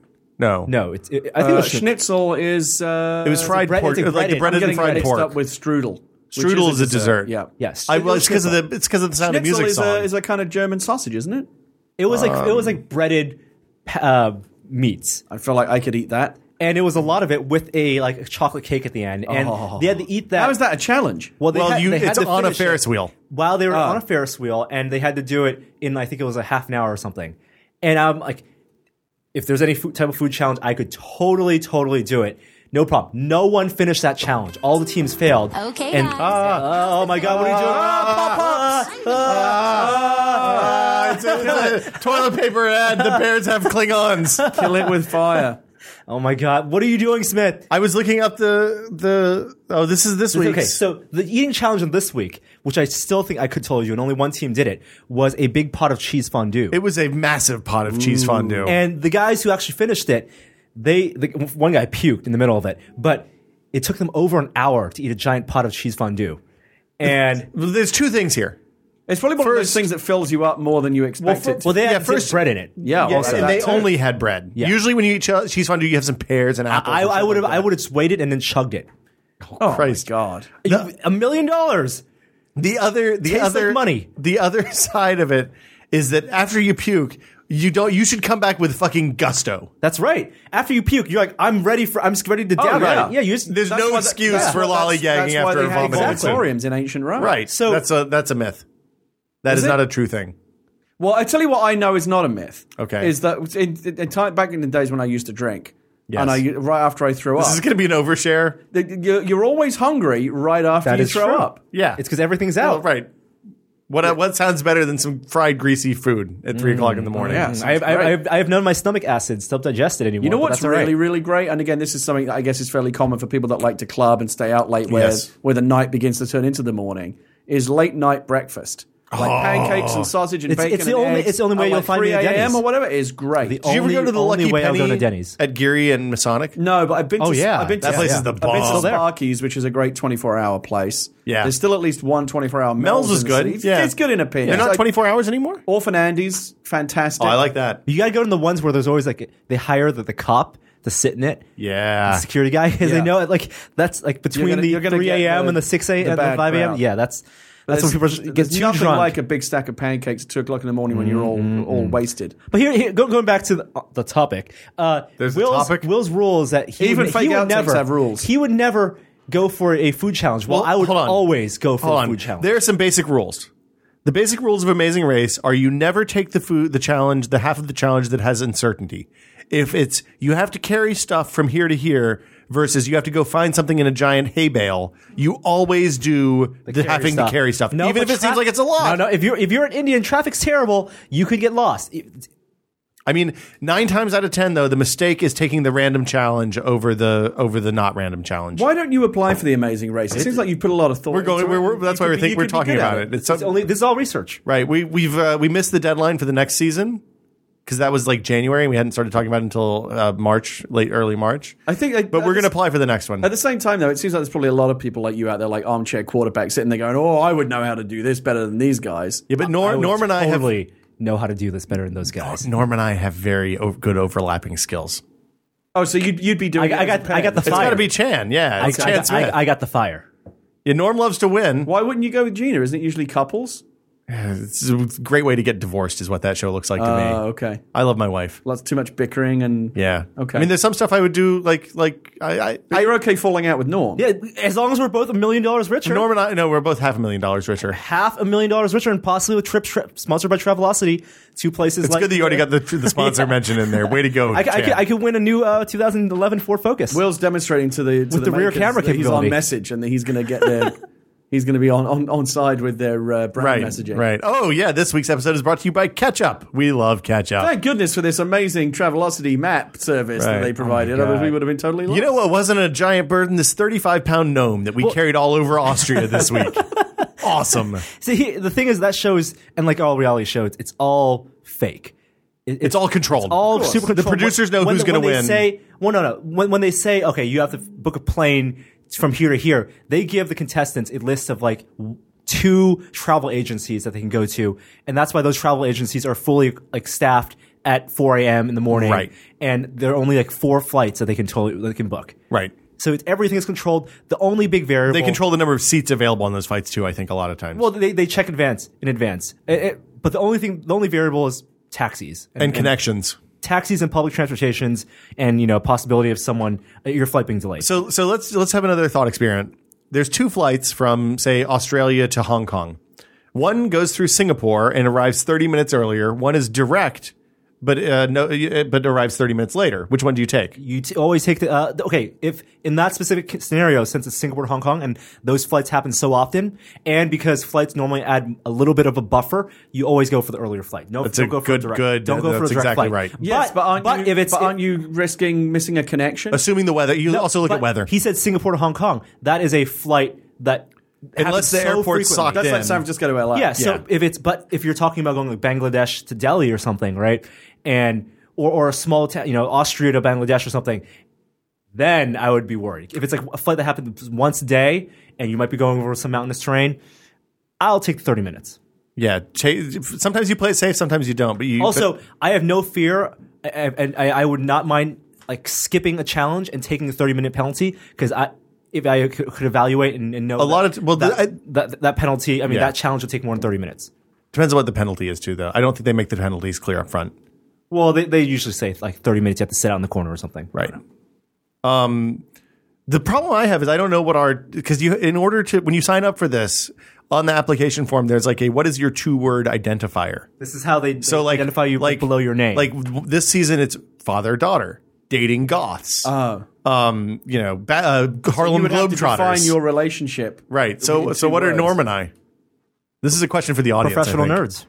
Sweaty nerds? No, I don't think sweaty nerds. You're not that sweaty. Well, your co-workers, your colleagues. So I feel like it's Coworkers is boring. Coworkers is boring. Like there's like newlyweds. We gotta promote or, tested, like, too. Just dating, or like childhood friends or something like that. Like Harlem Globetrotters, instant sell. Right. And they wear like Globetrotter apparel. Yeah. And their names are Flight Time and Big Easy. And I hope Oh, they so win. you can have it be like a team No, name. I don't hope they win. You don't hope they win? I hope Gary and Mallory win. You just think that because they're so earnest and cute. They're so adorable. Yeah. I watch Celebrity Apprentice. Oh, God, that's horrible. I don't watch Amazing Gina Race. watches that. Yeah, it's good. It's less good now that Gary Busey's been fired because Yeah, he was really the glue that held it all together, or the unglue. Yeah. The thing is, have they fired LaToya Jackson yet? She just got fired this week. They're down to the last few people now. Yeah, it's I don't know. I just don't like that show because I think Trump's kind of a lunatic in the I wrong like way. it since Trump's been on this tear that he's been on recently, wasting everyone's time and just throwing a bunch of shit at the wall. Because everyone knows he's not seriously. He's a blowhard. President. Yeah, he loves the attention. But in this case, he's getting attention by casting damaging aspersions and lies, right? Which is not cool at public figures and riling up people, and it's not cool. I have actually found that has affected my enjoyment of the show. Like obviously no one takes Trump seriously, but now I actively dislike him. The interesting thing is his daughter is very clever. Like, not that I would not expect that naturally, but I would expect somebody who kind of grew up in a lap of luxury situation. No, they're all groomed. Why do you say she's very clever?